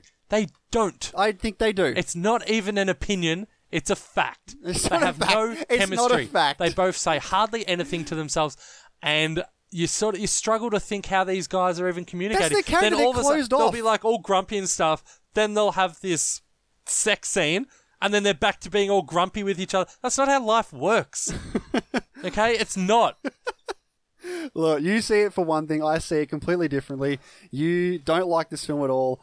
I have this higher up on this list as we get onto it, but we're obviously not going to agree on this film. Let's just move on. I really enjoyed it. You didn't like it at all. That's fine. Are you sure? As you say, that's the beauty of film, is that everyone can have their own opinion. I do say that. You do say that a lot. All right. So because I've got a couple more, I'll go next again. Yep. Before we start jumping around. My next one was Ferdinand. Obviously, this is a children's film, and they don't shy away from that at all. It's so cliche. The characters are just... they're just the most basic shells of characters you can find. I mean, it's obviously aimed at young children, so I wasn't hating on it too much, but I swear to God, when those bloody horses started doing this ridiculous dance-off, I couldn't get past it. I was like, this is a joke of a movie. How it got nominated for an Oscar is unreal. Just because it's animated doesn't mean it has to get nominated. Okay? You can nominate other movies, Academy Awards. Let me rattle off two other animation films from last year. Lego Batman movie. Didn't get nominated. You would obviously put that higher. Definitely. You didn't see Captain Underpants, but that was much better than Ferdinand and Boss Baby, and that didn't get a nod. This film is it's cute. It's all right, animated. It's a finely animated film. A couple of good childish laughs, but that's pretty much it. There's not much else to say about this film, really, for me. Like you said, the horse dance-off scene is just ridiculous. It is. It's horrible. It's so bad. Yeah. It's yeah. I have not much to say about this. This is pretty low for me too. Yeah, it's terrible. All right, can we go to you now? Yeah, sure. My least favourite film that I watched recently was The Cloverfield Paradox. Ah, okay. Yeah, I actually didn't bother seeing that after all the terrible reviews. Yeah, this film was just a disaster. It makes no sense whatsoever. There's plot holes after plot holes. All the scenes down on Earth just do nothing. There's every sci-fi cliche in the book I can think of. Things happen in the film for no reason, get no explanation to why they happen. The characters don't act like real people. They react to situations that no one ever would. Like, Gugu Mbatha Raw is the only good thing about this film. Her character is actually quite fleshed out, and she has a good story there, but that doesn't save this film at all. This is a disaster of a film. This came out on Netflix recently. It just sprung up out of nowhere. They released this ad at the Super Bowl saying, "Hey, new Cloverfield film. Watch it tonight." And that feels kind of suspicious. Like, where's all the marketing before this? They just throw it on Netflix. Say, "Hey, watch tonight," and everyone just watches it. They don't get a chance to hear what other people's opinions are. Basically, great marketing move. It worked well, but it's a suspicious marketing tactic because ultimately the film is absolutely terrible, and they avoid all that negativity before anyone gets a chance to go and see it. So, yeah, good marketing tactic, but it's dodgy for me. Fair enough. All right, what's your 28? Okay, next for me is a 2018 film I watched called Braven, starring Jason Momoa, about a guy... God, have I even heard of this? Have you not heard of it? I think you said... I do remember you saying you were going to watch this. I had absolutely no idea what it was, and I still don't. Okay, it's about a guy who gets wrapped up in a... Hang on, do we really want to talk about the plot summaries for the movies we hate or don't recommend?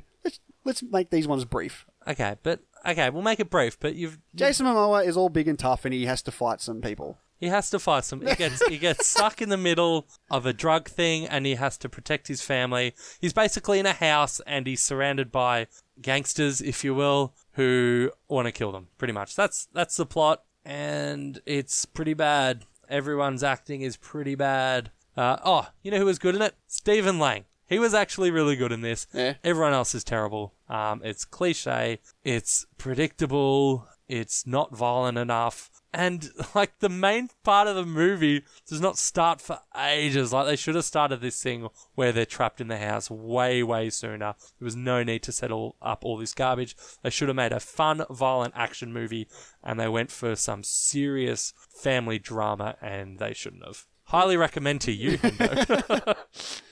Alright, so on to my 27, and that is Downsizing. Downsizing. I haven't seen that either. Don't. It's so boring. First half an hour is a good setup for what I thought could have been an interesting film, but after that, it just goes downhill so quickly. Like, Matt Damon, he's not good in this film. His character is boring as all hell. He's dull. And the fact is, you spend the entire film with this guy. It's actually, can I butt in? It's actually really odd because I would say Matt Damon would be one of the most likable and watchable people at the moment making films. Like, I'm trying to think of, like, really bad Matt Damon films. I feel like every role that he's in, he's actually very good. Not in this one. I don't know if it's him or if it's just the character. It's probably just the character, but it's so bland, and it goes into this... It takes this tangent of talking about immigration. I'm sorry, do we really need to get into the plots of these movies? No, it's a really bad film. Just completely avoid it. Like, yeah, moving on. Moving on to my next movie, Raw.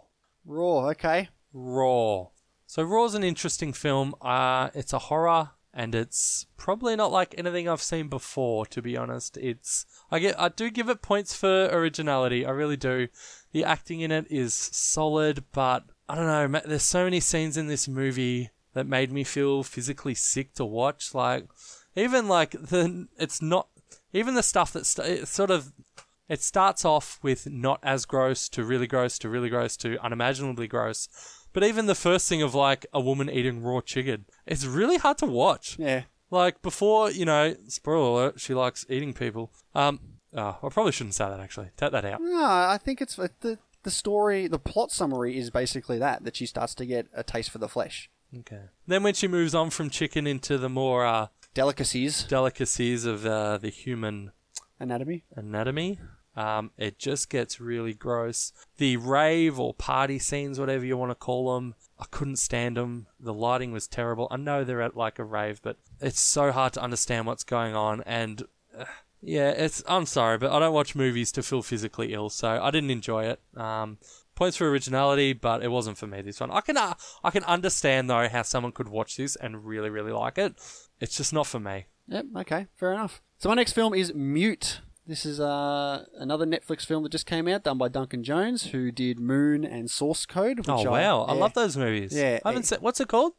Mute. Oh, I'll have to go out and see this great movie from the director of Moon and Source Code. Anyway, yeah, Mute is kind of like a C-grade Blade Runner 2049, if you will. Did you give it a C? Oh, I gave it less than a C.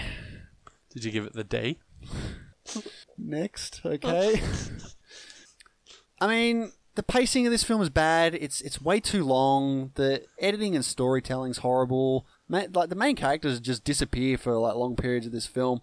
The plot points in this film bog it down. There's no reason for Leo, the main character, to be mute. It just doesn't make any sense. Well, the movie's called Mute. Yeah, but it doesn't need to be. There's nothing in it for him. There's no reason for him to be mute. It's stupid. Justin Theroux is in this film, and his character is the worst. There's no need for this character to be in the film, and he bogs down the two main characters in Alexander Skarsgård and Paul Rudd, and I'm just telling you, I don't want to take too long on these shit films, but it's pointless. The last 15 minutes is so terrible and just contradicts everything you've just watched over the last 2 hours. It's too long, it's incoherent, it's boring, it's terrible. Just avoid it.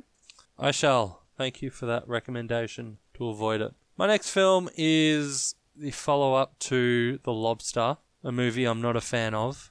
Killing of a Sacred Deer. So this one at least was grounded in a real-world reality, and I liked it more than The Lobster because of that. But the fact that these characters, every single character, talks like they have no emotion. Yeah. Like, who talks like that? What sort of style of filmmaking is this guy going for? Where, hey, you know how you watch a movie and you see the actors get all emotion? No. Let's cut all emotion. Like, to be fair, it must be fantastic to get a call from this director and be like, hey, do you want to be in my film? Yes, easy money. Just deadpan every single line you've got and you're laughing. To be fair, no laughter though. No laughter. There is humour in this film. There is emotion. I mean, it's Killing of a Sacred Deer. I didn't like it. I got nothing more to say. Okay, well, I liked it. I love The Lobster. I think that this film is very interesting, to say the least. It definitely has the same director traits that he gave in The Lobster. All the central characters are given no backstory like that one. They're just there for the moment at hand. There is humour in it. It is very dark and present towards the start, but it does disappear and become this intense, kind of uncomfortable and somewhat frightening experience, which brings up... Frightening? Yeah, it is a frightening experience. Well, if that was to happen to you, where you would have to make that choice, is that not frightening? I fell asleep, probably. No, I didn't fall asleep. I didn't. It does bring up some shocking moral dilemmas for some of the characters, which, if you are enjoying it, I guess, it would lead to you thinking Nicole that. Kidman's in it. Okay. She's terrible. She's probably my most hated actress. I watched Big Little Lies in the last couple of days, and that's fantastic. Nicole Kidman's really good in it. But other than that, she's really annoying in most roles she's in. Yeah, I guess. Yeah, you know what her best role is? I think she's overrated. Chase Meridian. Oh, Jesus. You superstar. All right, moving on. Yeah, this is an unnerving tale. It's got a great nerve-wracking conclusion. I think it's a decent film. I enjoyed it. Okay. I'll put that in my recommend pile. Something I wouldn't recommend is another Netflix film, The Ritual. I haven't seen that either. Don't. Okay. All right. My next film Don't. There's not really much good to say about this film for me. There was some bit of good-looking cinematography at times, and I thought the start was really good, but the rest of it is really bad. The dialogue that these guys say, it's really poor. It feels fake. Like, people that were in this situation, they wouldn't be talking like these guys are. They make stupid cliche horror decisions that only add to the plot, and not because they're rationally thinking people. Shit like they're taking the regular path, but they want to take the shortcut. So let's go through this massive forest full of unknown shit, and they're walking this path like directly where the compass is telling them to, but all of a sudden, they see this other path that's actually a path. Oh, let's go this way now instead. What? Like, all this stuff is just stupid. And the only likable character in this film is the main character. Everyone else is unrelatable and unlikable. They're really just there to be killed off, I guess. There's not a whole lot that gets explained either. There's some really bad attempts at some jump scares. Overall, it's just a really bad film. Avoid that one too. Dean, moving on. Atomic Blonde was next for me. Okay. This is one of those movies where it's a spy movie and the whole movie is really, really dark and there's not a lot of action and there's so much talking about complicated spy stuff. So by the time that, this person is with them and they're with them and who's that? Oh, it doesn't matter, they're gone. Like, nothing had an impact for me because I just struggled to keep up with what was going on, and it's not like I was sitting on my phone the whole time. I was watching it. It was just so boring. Charlize Theron is in it, and there's this allegedly great action scene in the hotel. I've seen it done better so many times before, namely in Old Boy, in Netflix's Daredevil. It was depressingly dull. All right, I enjoyed it, but I haven't watched that recently, so I'm not gonna bog it down by talking about it. One movie or documentary that I didn't like was another Netflix film. The Netflix are just on fire for 2018. It's called Seeing All Red. Seeing All Red? Yeah. Yeah, I haven't seen that either. Don't.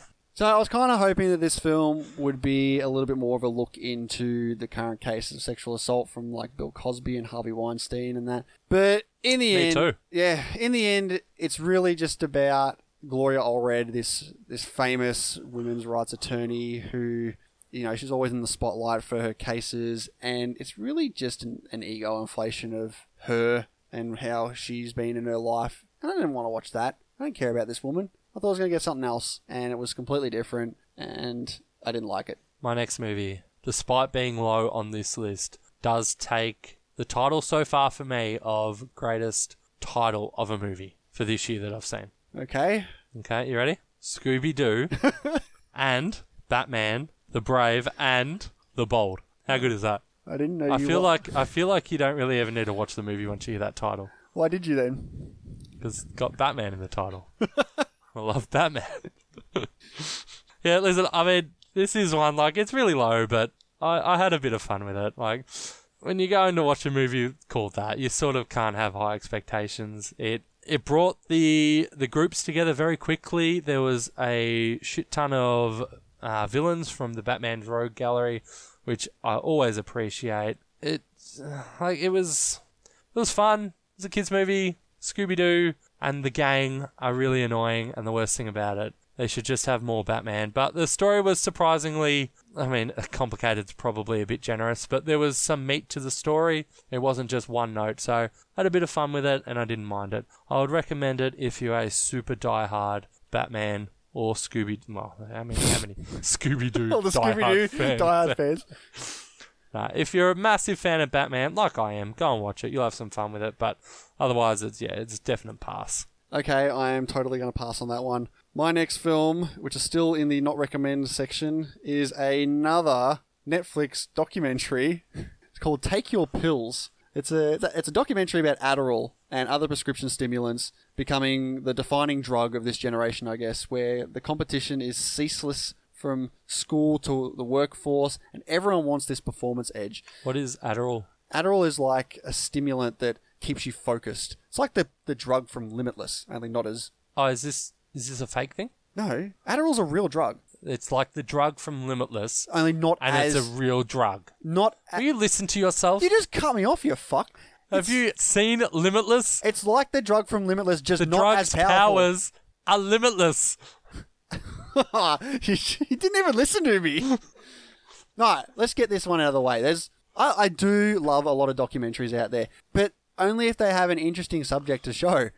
And unfortunately, this isn't one of them. Because honestly, the first 2/3 of this documentary is just random people telling us their stories of how these stimulant drugs help them get through some tough times by increasing their focus and attention to detail, among other perks. I honestly thought that this actually was an advertisement for Adderall. I was like, where's the negative? The first hour is just, how good is this drug? This helped me in all these different ways. Limitless.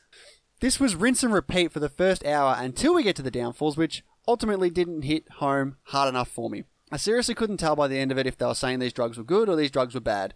I think it completely missed the mark on what it was trying to tell us. There's one story in the downfall part of this documentary told by this businessman that really just sounded like there was a problem with his job and not the drug itself. It's not only got a confusing message, overall it's actually quite boring, which is ironic considering this is a film centered around drugs that boost your concentration. I couldn't even keep my attention on it.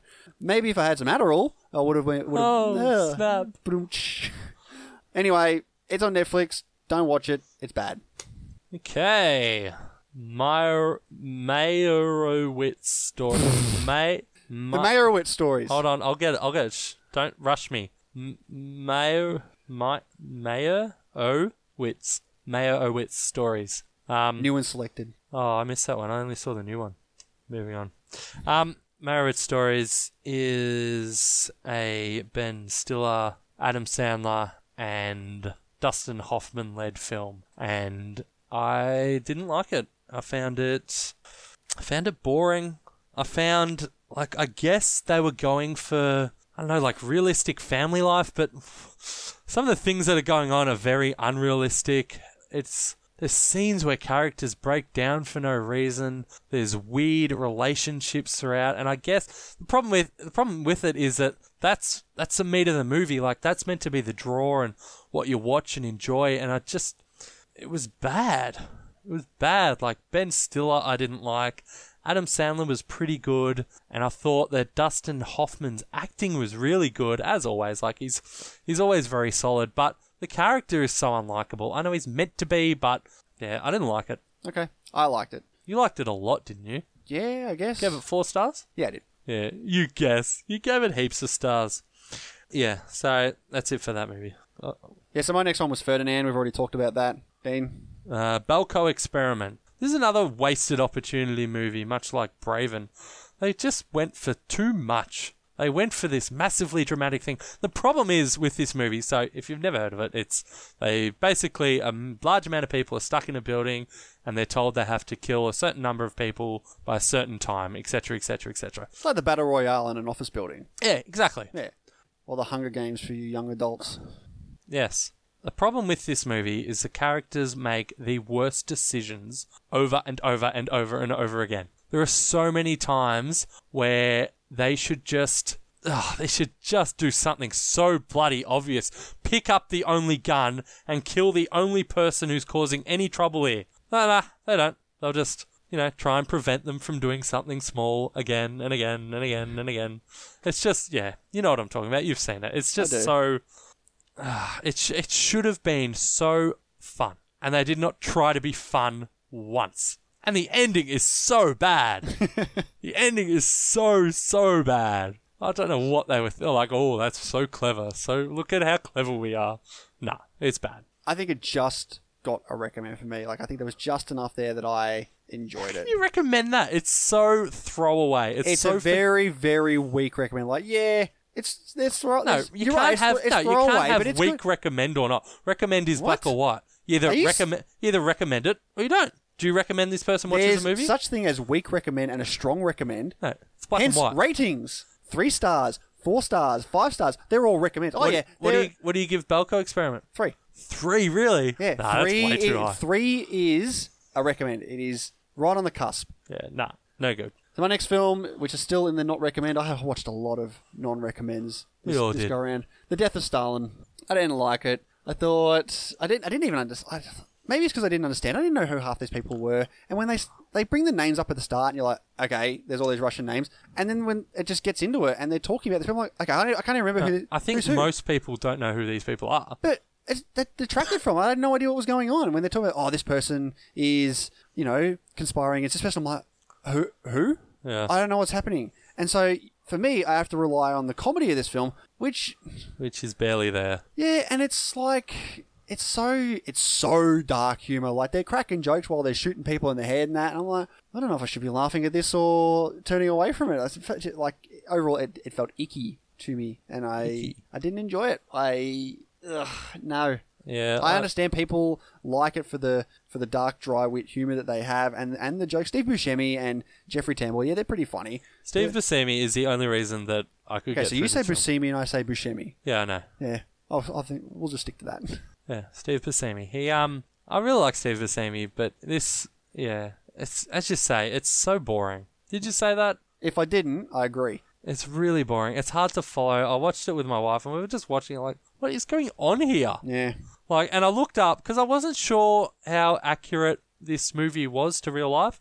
I looked it up after, and I think it's pretty accurate to what was happening. It's just told us, my God, imagine if these people were really these buffoons behind closed doors. And yeah, it didn't do anything for me. Yeah. All right. What's your next one? Next one is The Greatest Showman. Is it still in your not recommend? Yeah, I don't recommend Greatest Showman. Okay.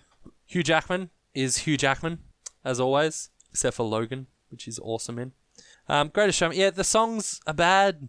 They're all bad. My wife loves this movie. She plays the soundtrack in the car. Don't worry, I quickly turn it off. But it's not, the songs are bad. The story is bad. Zac Efron's bad. The character arcs are unbelievable. And who's a villain in this movie? It's almost like Hugh Jackman at one point, but he's not really, because he's Hugh Jackman and he's so bloody likable to everyone. Yeah, it's very thin plot. Pass. Fair enough. Here's another one you can Have pass you seen on. it? No, I haven't. Oh. And I've been getting heckled by our friend Georgia to watch it because she bloody loves it. Apparently, she's still harping on about watch it. I'm like, I don't want to. Sorry, Georgia, I really don't want to. It's just I just don't no interest in it. Another movie that's not good is Wonderstruck. I watched that recently, and it's too much of a slow burn. You obviously know there's going to be some sort of connection between the two lead children over the course of the film, but it just got a bit too much with this back and forth shots of them being in the same spot in the different eras, and how mystical is this? And obviously it's going for this mysterious kind of vibe, but it's way too in your face, and it didn't pay off in the end for me. Yeah, I just felt like it was a waste of time. I didn't like it enough to recommend, and I'd prefer you to skip it. Okay, my next movie was Death of Stalin, so back to you. Okay, my next one was Pitch Perfect 3. I don't even know why I watched this film, to be honest. I didn't like the first two. I have some idea why you watched it. I do have a wife. That's it. And to be fair, I'll sit down and watch any movie, to be honest. If I sit down with my wife and watch a film, it doesn't bother me. I'm just watching a film. I don't care. But Pitch Perfect 3... I guess the best thing I can say about it is that it's better than Pitch Perfect 2, to be honest. Wow. Yeah, that's the quite a statement. Glowing review there. Yeah, I feel like that's the sort of movie that you either like it or you don't. You know by now. Yep. If you're into Pitch Perfect, if you've seen 1 and 2, you're going to watch 3. Yep. If you haven't... It's the same thing over and over. Yeah. And I mean, what more can you do? I didn't even like the first one. It's an a cappella group. It's this huge competition around the world. I'm like, really? It sounds like the boringest thing I've ever heard in my life. And now they've done it 3 times. And there's barely any of that singing there. They have this subplot about... I'm going to spoil it. Don't spoil it. Well, I won't. There's just this terrible subplot on the side that's awful. And I actually think the most awful thing about it is John Lithgow. He plays Rebel Wilson's father. And he has this ridiculous Aussie accent. It is the worst Aussie accent I've ever heard. It is just horrible. Surely it's funny. No. Does he say Aussie? I don't know. I can't. Does he say I was so out of Melbourne? it. No. No. Like Dean said, if you like the first two, you're gonna like this one. If you didn't like the other ones, you're definitely not gonna like this one. Hard pass. Moving on. Peter Rabbit. All right. It is all right. It's actually better than I expected. I watched it with the kids, and I sort of thought I wouldn't enjoy it at all, and I did. I still wouldn't recommend it, but General Hux is really good in it. Rose Byrne's Good's in it. Rose Byrne's Good's in it. You know Rose Byrne's Good's. She's good. Okay, the worst thing about Peter Rabbit is Peter Rabbit. The character of Peter Rabbit is arrogant, obnoxious, immature. I know it's a kid rabbit, but is really, really, really unlikable. And he never has that arc where he becomes likable. It's... Now, my wife Britt says, but that's what Peter Rabbit is. He's like that. But I tend to disagree. I saw the old cartoons. I used to watch them all the time when I was a kid. And I really liked them. And this character of Peter Rabbit is just mean and stupid. And he can go away. I wish General Hux would just kill him, to be honest. Because this rabbit is really annoying. But, it's okay. It's fine. It's better than all the other movies I've talked about. Well, okay? Is that the glow review? It's better than the other ones I've said so far. Yes. Which is the statement you could make for every movie coming along. I could, and I intend to.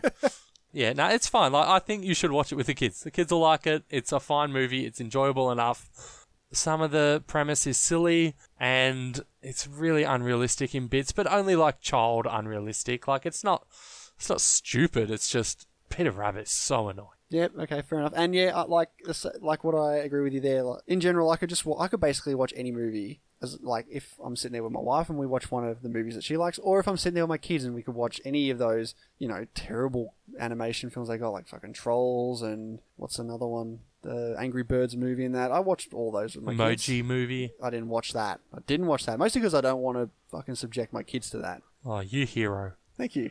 I've got 2 more movies that I don't recommend on my list. This next one, I don't know how you can have 2 pretty brilliant performances in a film and have everything else about it be so dull and confusing and boring. But my God, Paul Thomas Anderson's The Master is exactly that film. Yes. You don't like it.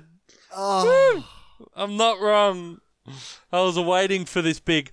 You're crazy, Dean. This movie is a masterpiece. Joaquin Phoenix Paul Thomas Anderson is so genius here. Joaquin Phoenix and Philip Seymour Hoffman are so good in this film, but everything else drags it down. I'm watching and I'm like, shocking. What is going on? I told you. And I was so disappointed because I wanted to like it and I want to prove you wrong. That's what I live for. But I couldn't do it, Dean. I agree. I did not like this film. That's a win. Two great performances, but everything else in it is so long, it's so boring. I had no idea what was going on. Yes. Yeah, pass. Oh, that's awesome. Totally forgot about that movie. Okay, the next one for me, Betting on Zero, documentary about some pyramid scheme. It's fine. It was actually really interesting at the start when they're setting up this whole... The first half of the movie I actually really, really liked. It's very interesting seeing the brilliance of this company and what they've been able to achieve. Yeah. And then you've got this guy going up against them, he's betting that they're going to fail and all this stuff. And then you're seeing all these interviews and like, oh yeah, where's this going? And it goes nowhere. Once you hit that halfway mark, you basically get a repeat of everything you've just seen. Again, end the movie. There's no closure. There's no reveals that come. There's just more of the same interviews.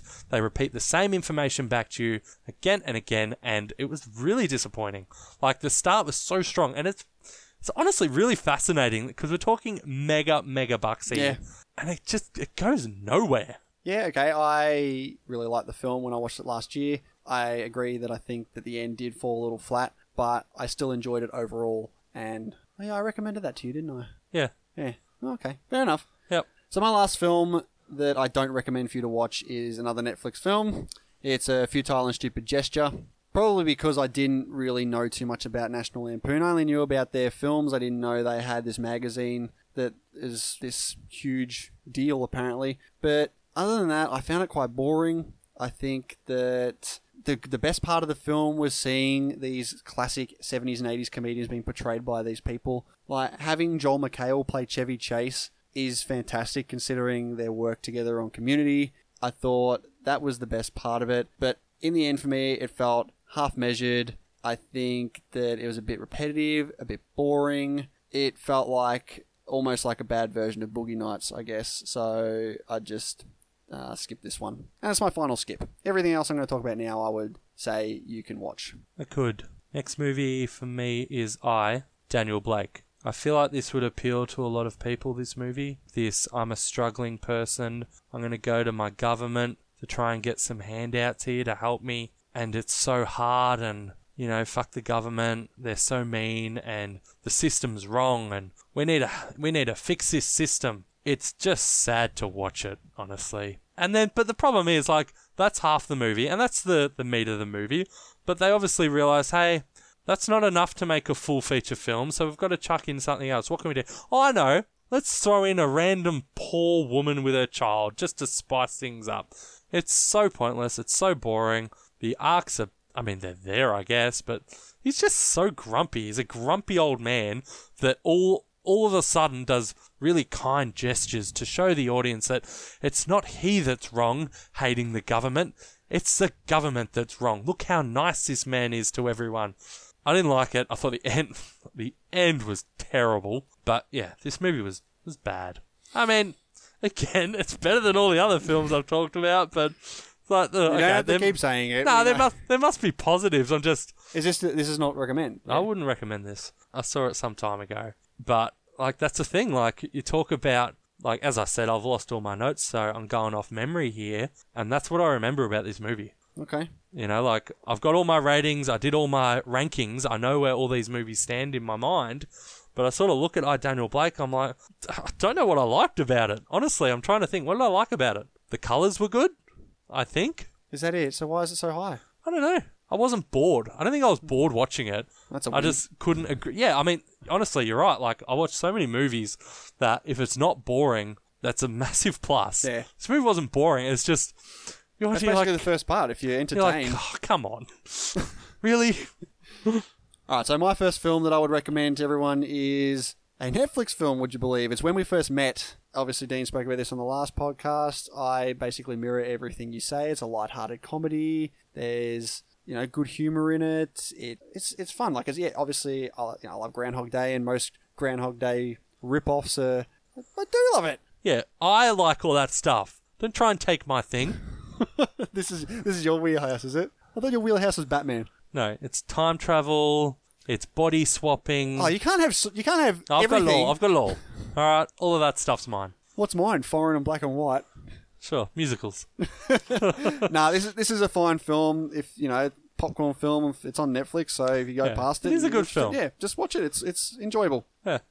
I got Brad Status up next. A Ben Stiller led thing about how hammering in the Ben Stiller today. How intelligent Ben Stiller is, how deep and thoughtful he is. Does it go for like 5 minutes? With all these university, brains, and the whole thing is retrospective, which I do like. I do like movies and characters that look at themselves, who they are, and sort of try and get a feel for how they fit into the world. This movie was like non-stop on that, like all the time. And the relationship with the son was really odd. Yeah, I wouldn't recommend this one. Okay. My next film is An Education. Yeah, I thought it was entertaining. It was a nice story. Carey Mulligan's really good in it. I watched it so long ago as well now. Yeah, I really enjoyed it. I thought it was nice. Nice. Wow. Well, it's you really right have a way with words. It's right in that. It's what year did it come out? Do you remember? Like 2009. Yeah, I saw it when it came out, and I really, really liked it. Called it 2009.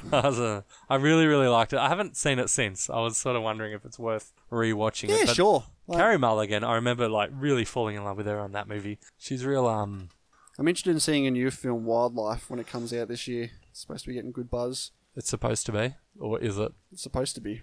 I don't know yet. Is it Moses supposed to be? What's your next one, Dean? Hard 8. PTA's Hard 8. Ah, me too. Is it really? Yeah, it's my next one. Cool.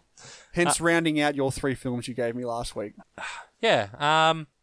Hard 8. It's hard for me to talk about this movie without spoiling it, to be honest. There's a lot that happens in the third act that I have a lot of issues with in regards to character behaviour, motivations, explanations of things that's going on. Sort of takes a turn at one point, and from then on, I feel like it sort of gets derailed. To be honest, this film is very light on plot as well. But at least it's interesting.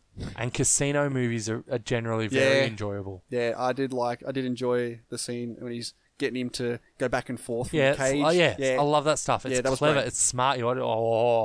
That's real smart. Well done. Yeah. You're watching, you're like, yeah. And Philip Baker Hall, I'm really not a fan of his, to be honest, except in Magnolia. But he's just so grumpy all the time. He's so one note. Curmudgeon. He is. Who else is in it? John C. Reilly. I'm not a John C. Reilly fan. His filmography is so weird. It's very weird. He does, yeah. I mean, good on him. He's got great range of movies. Sam Jackson is Sam Jackson. But, yeah, I mean, the only reason would I recommend this? Only if you want to, complete the Paul Thomas Anderson sort of filmography. It's worth watching. It's fine. It's just... Yeah, I feel like the third act just falls apart. What do you think?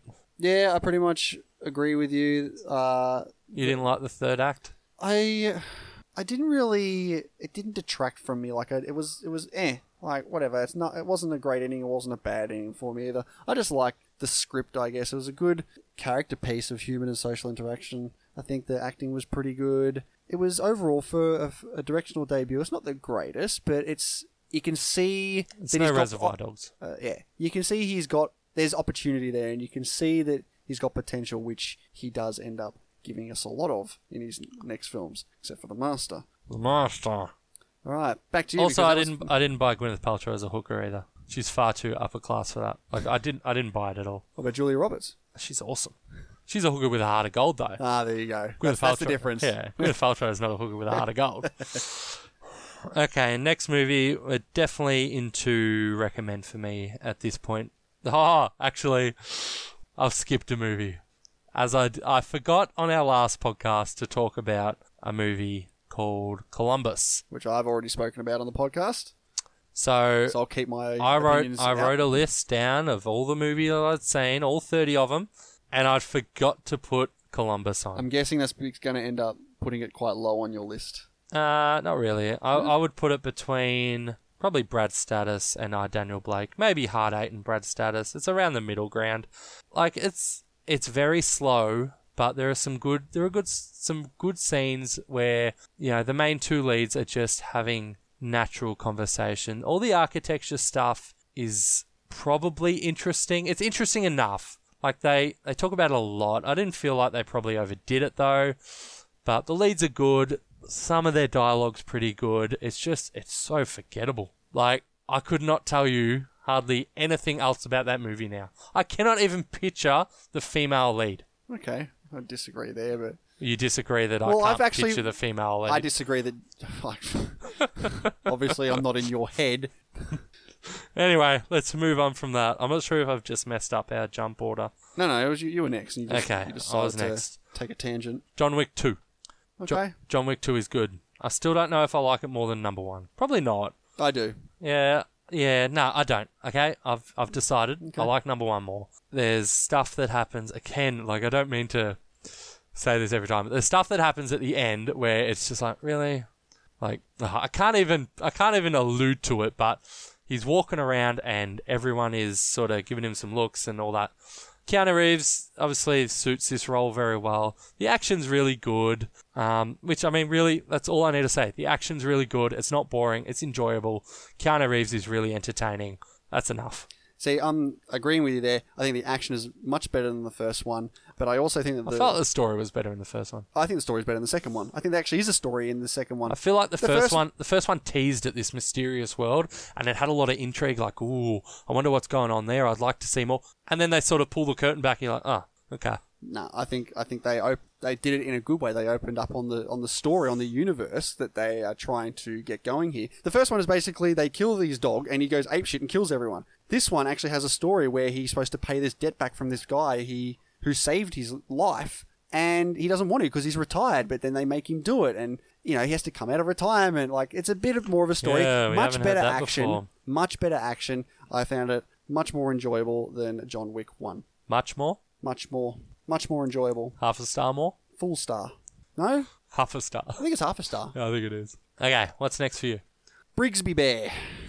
Brigsby Bear.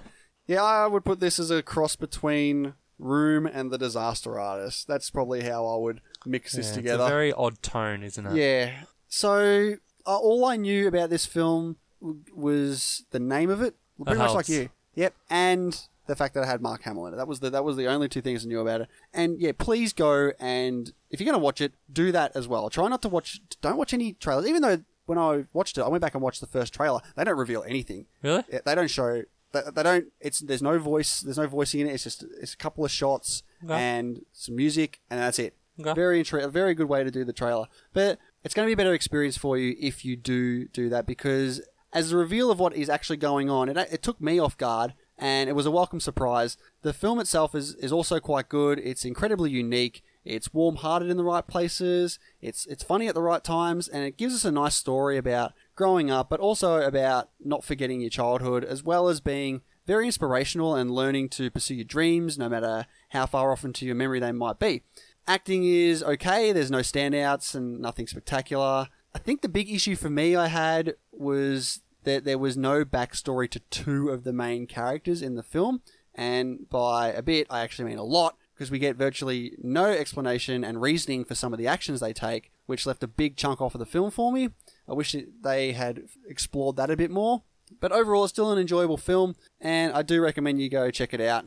Please try and go in blind. The less you know about it, the better experience you'll have, I think. Yeah, I agree. Next up for me, I got Punch Drunk Love. Rightio. You seen that? I did. I watched it sometime last year. I thought it was really good. Yeah, it is really good. Adam Sandler's best role. He's really, really good in this movie. The issue with it I have, though, is that he still does his talking normally and then out of nowhere just screams in anger. And I'm sure he's trying really hard not to be comical when he does it. But he goes that little bit too far with his anger. He goes from 0 to 100. I know, in part, that's part of the main character's sort of one of his characteristics, one of his defining characteristics, I guess. But when it's Adam Sandler, you are immediately reminded of the likes of Little Nicky and his other silly comedies that he's done. But I say all that, but on the whole, he's really good in it. Emily Watson's really good in it too. The story's, it's original. It's a small, sort of little love story about two offbeat characters, and I thought the way they did it, or the way Paul Thomas Anderson did it, was really charming, really cute, and I got a lot of enjoyment out of it. Cool. Awesome. Yeah. Right, my next film is Jumanji, Welcome to the Jungle, which was such a surprise for me. I can't tell you how much I rolled when I saw the trailer for it when it first came. I'm like, yeah, you hated it. You sent me a message like, oh my God. Like, watch this shit. Like, it looks so bad. Like, here we go. Another The Rock and Kevin Hart. I really like The Rock. Can we... Do we have to start calling him Dwayne Johnson? No, he's The Rock. He's The Rock, yeah. I really like The Rock. He's always so engaging. My God, I saw this tweet the other day from someone, I can't remember who it was, where they're like, they showed 3 stills of The Rock, like his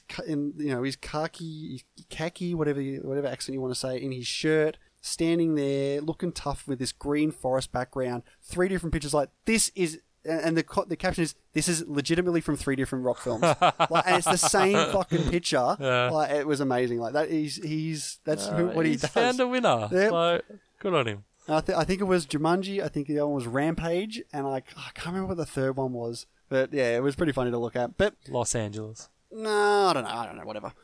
Welcome to the jungle.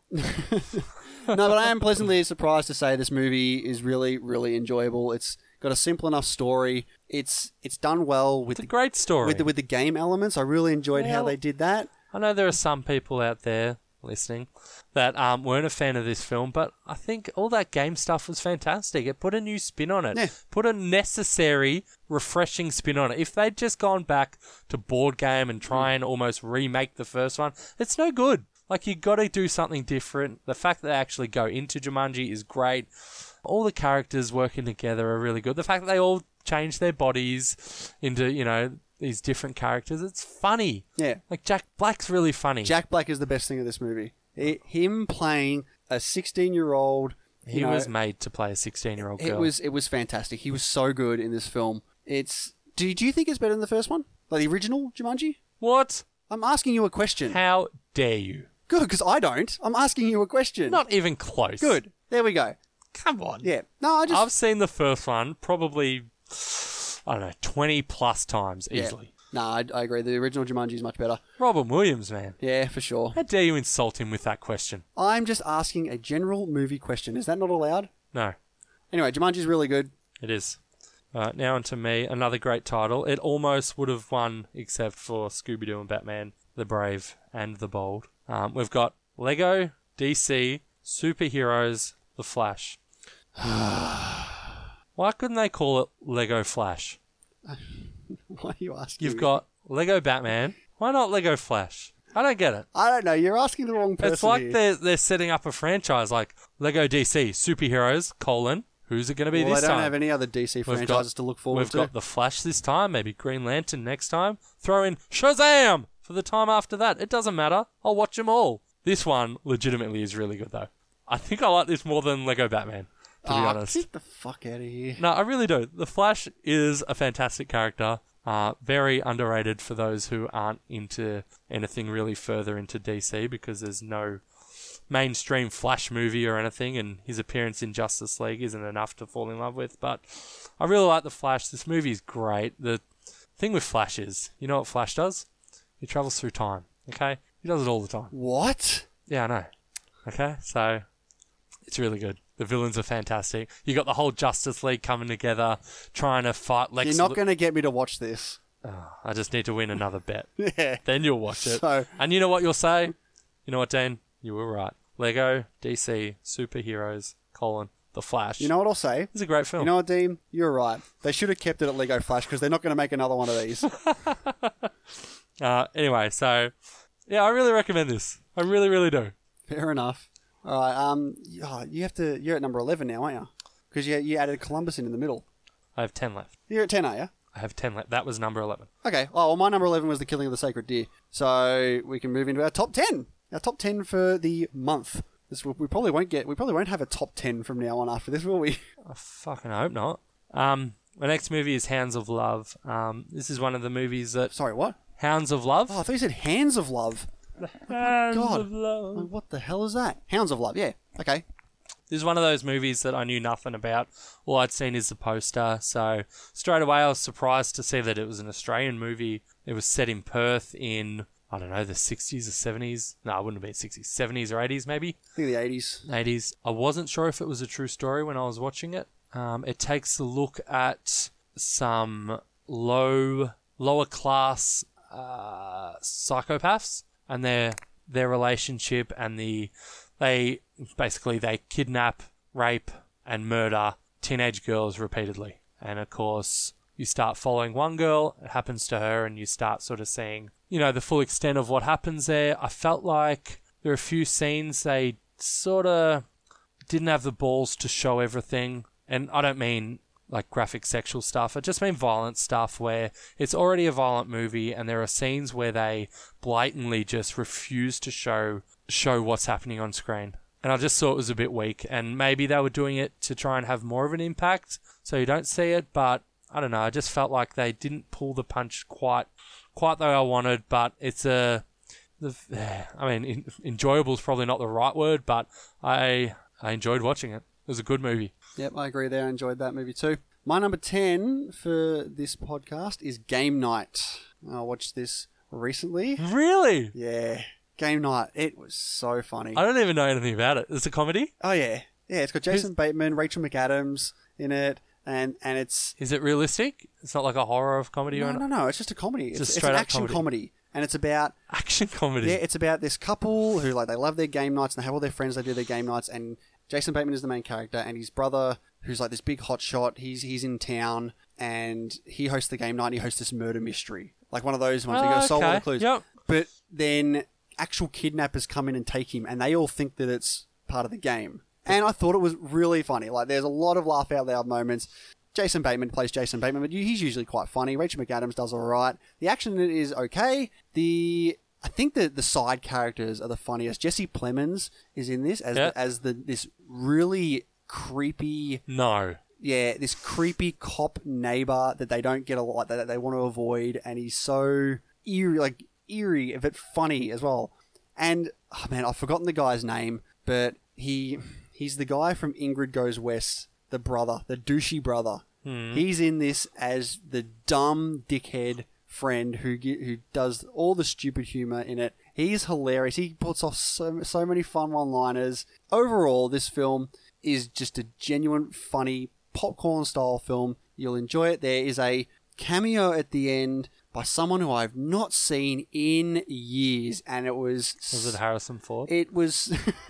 It was so just shocking. I'm like, whoa! I did not expect to see this person ever again.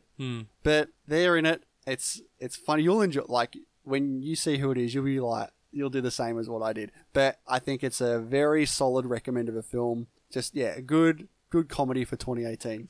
Good stuff. Logan Lucky is my next one. Don't really have too much to say, honestly. Soderbergh, heist film, Channing Tatum, Daniel Craig, Adam Driver, they're all really good in it. It's complicated enough. The way it's filmed, the way they show you stuff and the timing of when they show you what's happening, very Soderbergh-esque. You sort of have it, then you have some reveals later on and all that sort of stuff. It's all good stuff. Obviously, I've heard that you and from you that others were really down on Seth MacFarlane and Hilary Swank. Yep. I actually didn't think they were too bad. Seth MacFarlane suited the character fine, and all the curly hair and stuff, yeah, that's fine. I didn't mind that at all. The Hilary Swank stuff, like, she's okay in it. It's just, yeah, her character was, yeah, it's unnecessary. That whole bit with her, you could have lost easily. Or if you didn't want to lose it like that, set that character up. Like, she's brought in right at the end. You need to have her, bring her in halfway through. Like, bring her in as someone who gets involved earlier on if you're going to go that way with her, which is fine. Like, she was okay in it. And I actually didn't mind that element to it. It just felt so out of place and left field that she popped up the way she did. So I felt like, don't lose her altogether. It just should have brought her in and set her up a bit throughout the movie. But, yeah, thoroughly enjoyable movie. Cool. My number 9 is Black Panther. So it's a fine Marvel film for me. There's... Go on, just say you think Michael B. Jordan's the best Marvel villain. Well, I agree. I think he is. I think he is the best villain. I think he's better than Loki. I think he's much more fleshed out as a character with a better backstory and better motivation. I think that he is the best. He's the best character in this film. He's the best villain in the Marvel Universe. Aside from that, I think the action is okay. I think the CGI is really bad in a lot of scenes. I think that the first half of the film really didn't do anything plot-wise. It sort of took its time before it got into the actual plot, which is in the second half. Overall, it's not top-tier Marvel.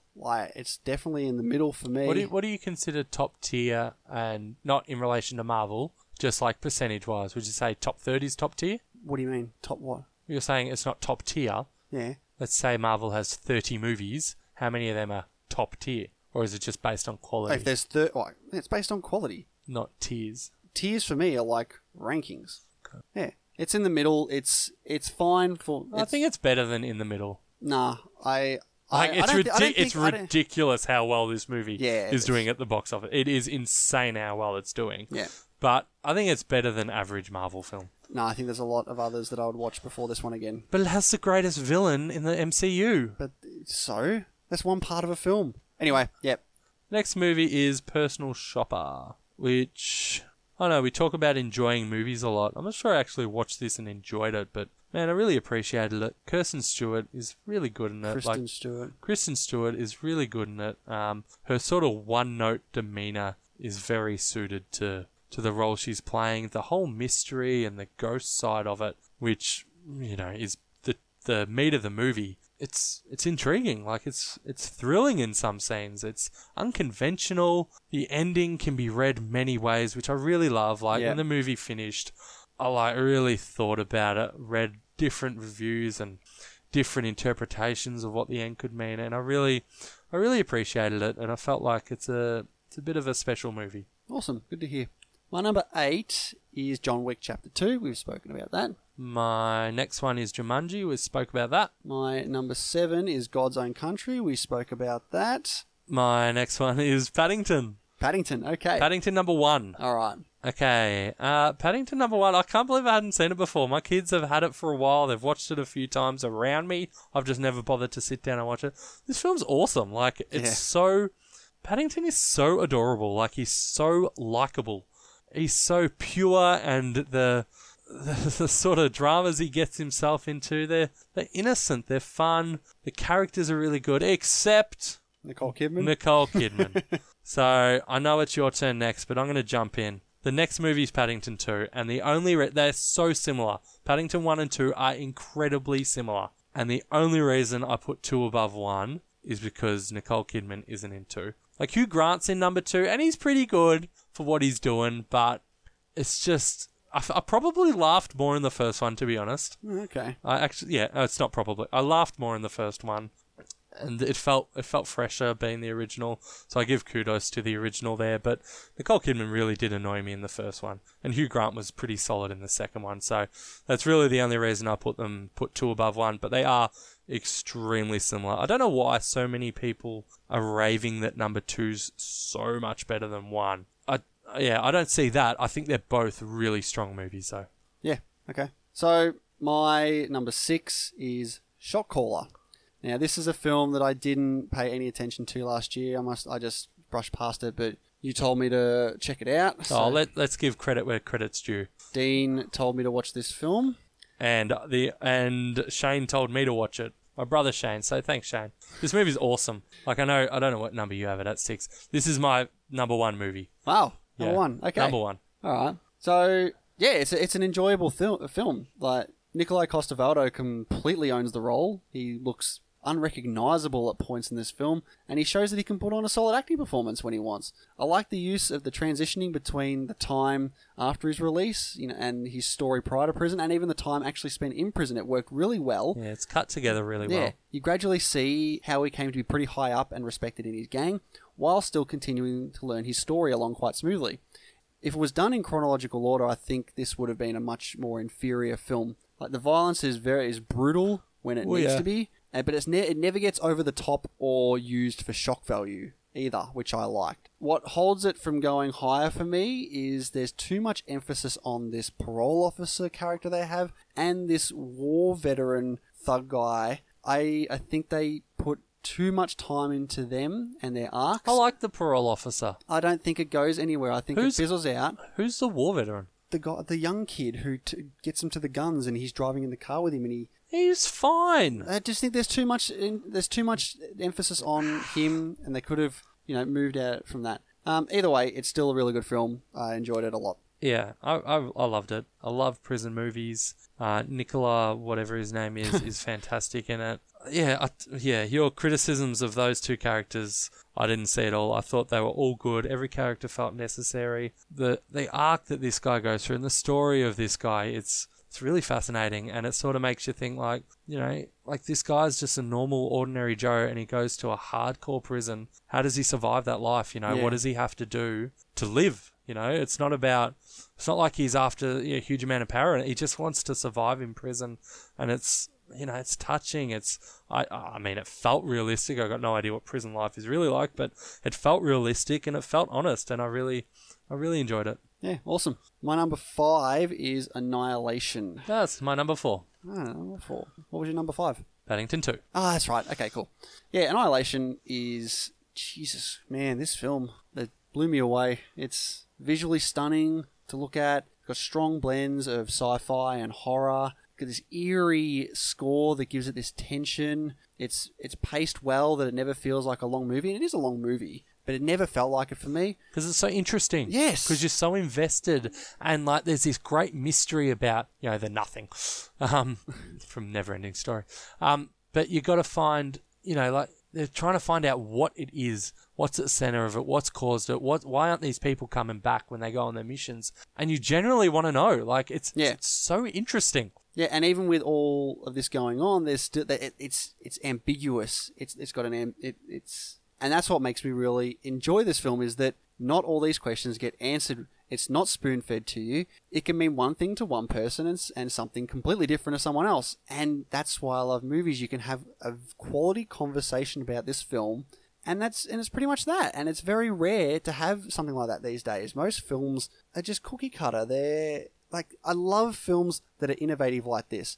It's different. It takes risks. You've got to appreciate that. It's got great concepts and ideas like cell merging and blending, and the way Alex Garland uses these themes and the way he plays with it, like certain shots like two hands merging together in a glass of water, for example, or having certain shots when they're in the shimmer, it feels blurry or merging in just these little pieces here and there. Great topics of like mutation, self-destruction, both in body and mind, and which ups the tension and paranoia that the characters feel and ultimately we feel as we go along on this journey. I don't think it's as good as Ex Machina. No. It It's does have flaws. It's got flaws. I think Oscar Isaacs and Jennifer Jason Leigh are really good in this film. I don't think Natalie Portman was that great, but I feel like on a rewatch I can get more invested into a character if I pay a bit more attention to what her characteristics are now that I've seen where her journey goes. But I really enjoyed this film, and I think it definitely deserves a rewatch to get more out of it as well. It's a movie you can watch many, many times over and get something. That's a big call. I'm not sure it's a movie you can watch many probably times not, but over. I can definitely watch it again. It's no Jumanji. No, I really, really enjoyed it. Yeah. My next film is Felon. which is directed by the same director who did Shot Caller. And again, here we've got a hyper-realistic prison film. It is, it obviously does have some similarities to Shot Caller, but they are obviously different. And Fallon explores a different aspect of prison life and how brutal life is on the inside, which, I mean, Shot Caller does as well. But it's really good in its own right as well. And obviously this came before Shot Caller, so, it's not like it's, if anything, Shot Caller's taking off Fallon, but Fallon is solid. And if you're into prison movies, you've got to go see Fallon. You've got to see Shot Caller. Val Kilmer's in Fallon. He's great. So get on that. I might get around to watching it. I did like Shot Caller. So if you like Shot Caller, you'll like Fallon. So my number 4 film is Bad Genius. I did watch it, Dean, and man, this film delivered in every sense of the word. Yeah, it's a great film. The way this film is shot, edited, scored is up there with some of the most intense and dramatic films you'll find. The acting is great from all the 4 mains. The character development of Lynn, the lead, and the arc of the rival turned ally bank just added more fuel to this already brightly burning film, I guess. My gripes with the film is that the other 2 characters, Grace and Pat, they didn't get as much development, but it's not that big of a deal. It didn't really hinder my experience. But overall, I thought the first half of this film was paced so well and set up their highly intelligent schemes and presented it to us in this perfectly stylized way that it kept my eyes glued to the screen. But rather than stay the course, which would have been fine how it was, the movie ups the ante in the second half and doubles down on everything it had done right so far and succeeds. And for that, it's just such a fantastic film. It's a Thai film with subtitles. Most people aren't even going to bat an eye at it. But and that's where, we need to stop this. Like, foreign films, some of them are so fantastic. This is a prime example. Yeah. Get out there and watch this film. It is a stunner. It is. You can go next. Why? Because I did 2 with Paddington and Paddington 2, and then you did Annihilation, which was my 4, but then I jumped into Fallon. Which is 3.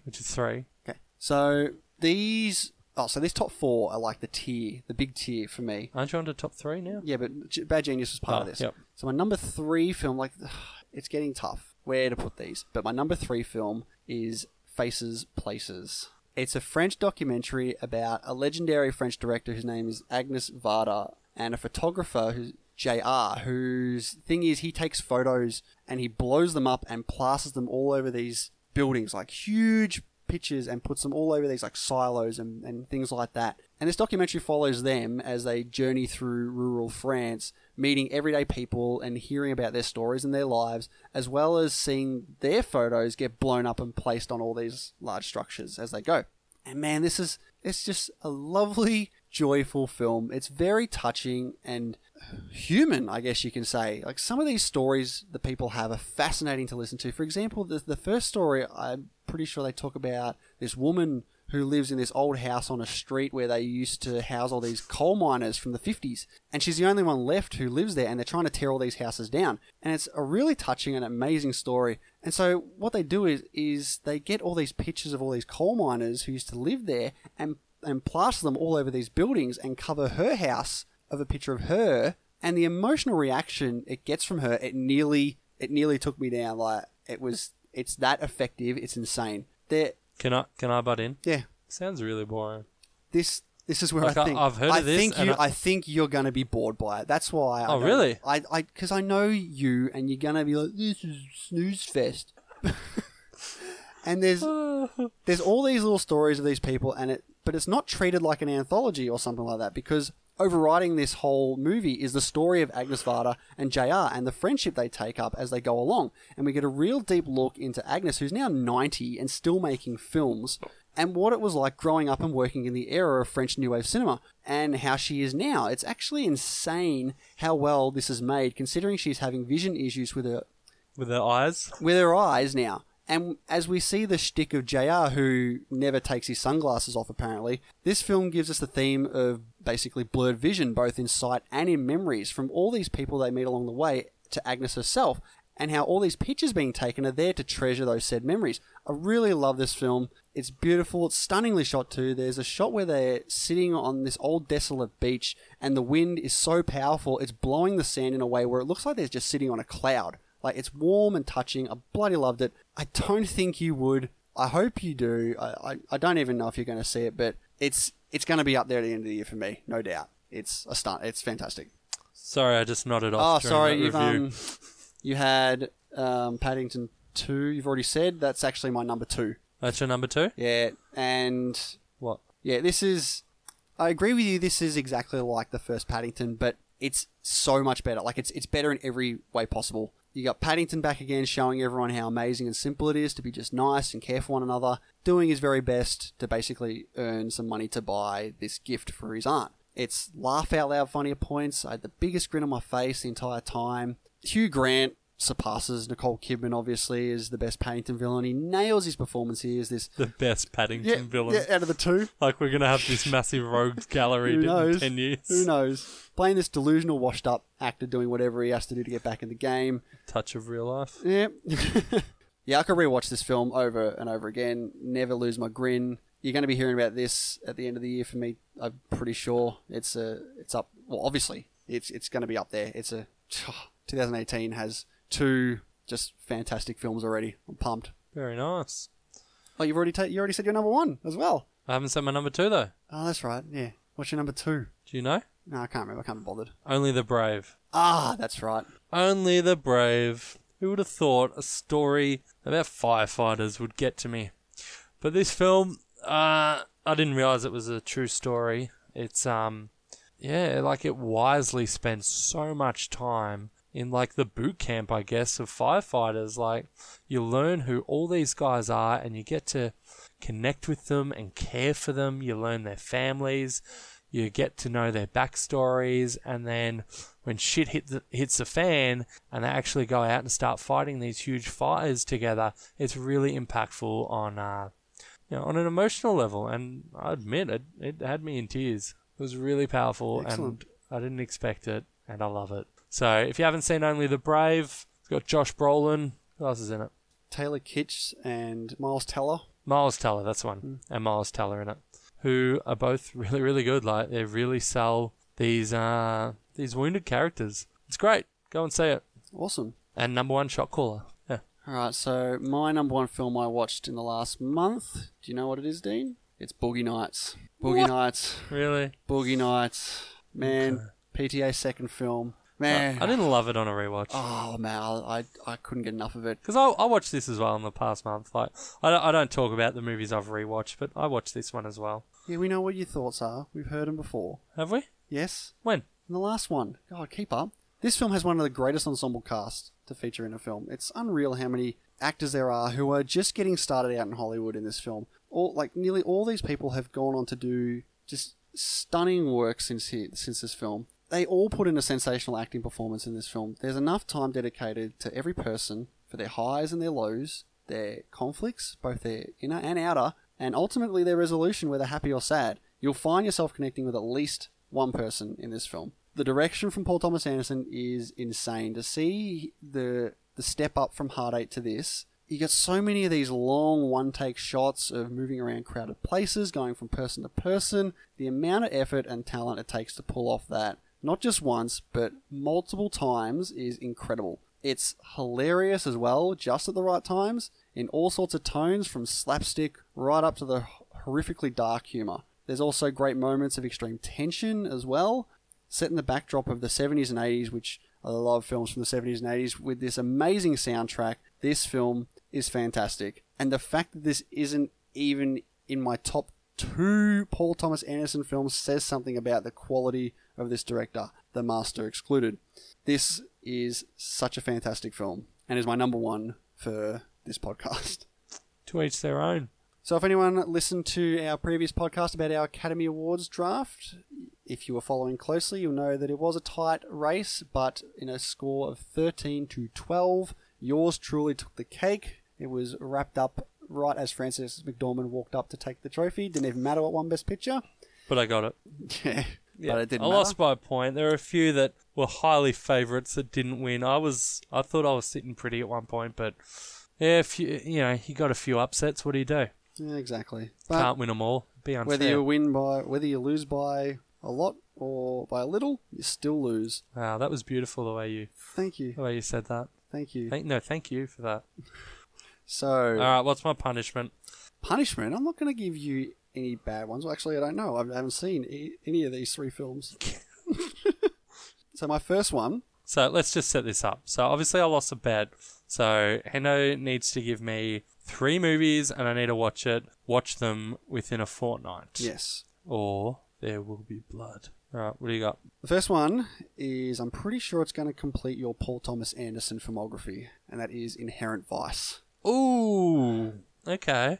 My second one is going to be the Ryan Coogler directorial debut, Fruitvale Station. Nice. And my third one is going to be the Damien Chazelle written film Grand Piano. Never heard of it. It's the film he wrote basically before Whiplash. Loves his music, doesn't he? Yeah. So those are your Grand 3 films. Piano. Yeah. Is anyone in it? Elijah Wood. Okay. Yep. Don't watch the trailer. Just go and watch it. Okay. Cool. So that's going to do it. Those are your 3 films. I was going to be an absolute asshole and give you these 2 foreign documentaries that I'm interested in hearing about, but I changed my mind. I changed my mind about 5 minutes ago. I'm glad you said you changed your mind and not, but I'm not an arsehole. At least we get the truth from you. So that's going to do it. We'll see you all next week for... Next week? What the hell are we doing? Next week? Your name. Your name. That's it. All right. See you guys. Bye.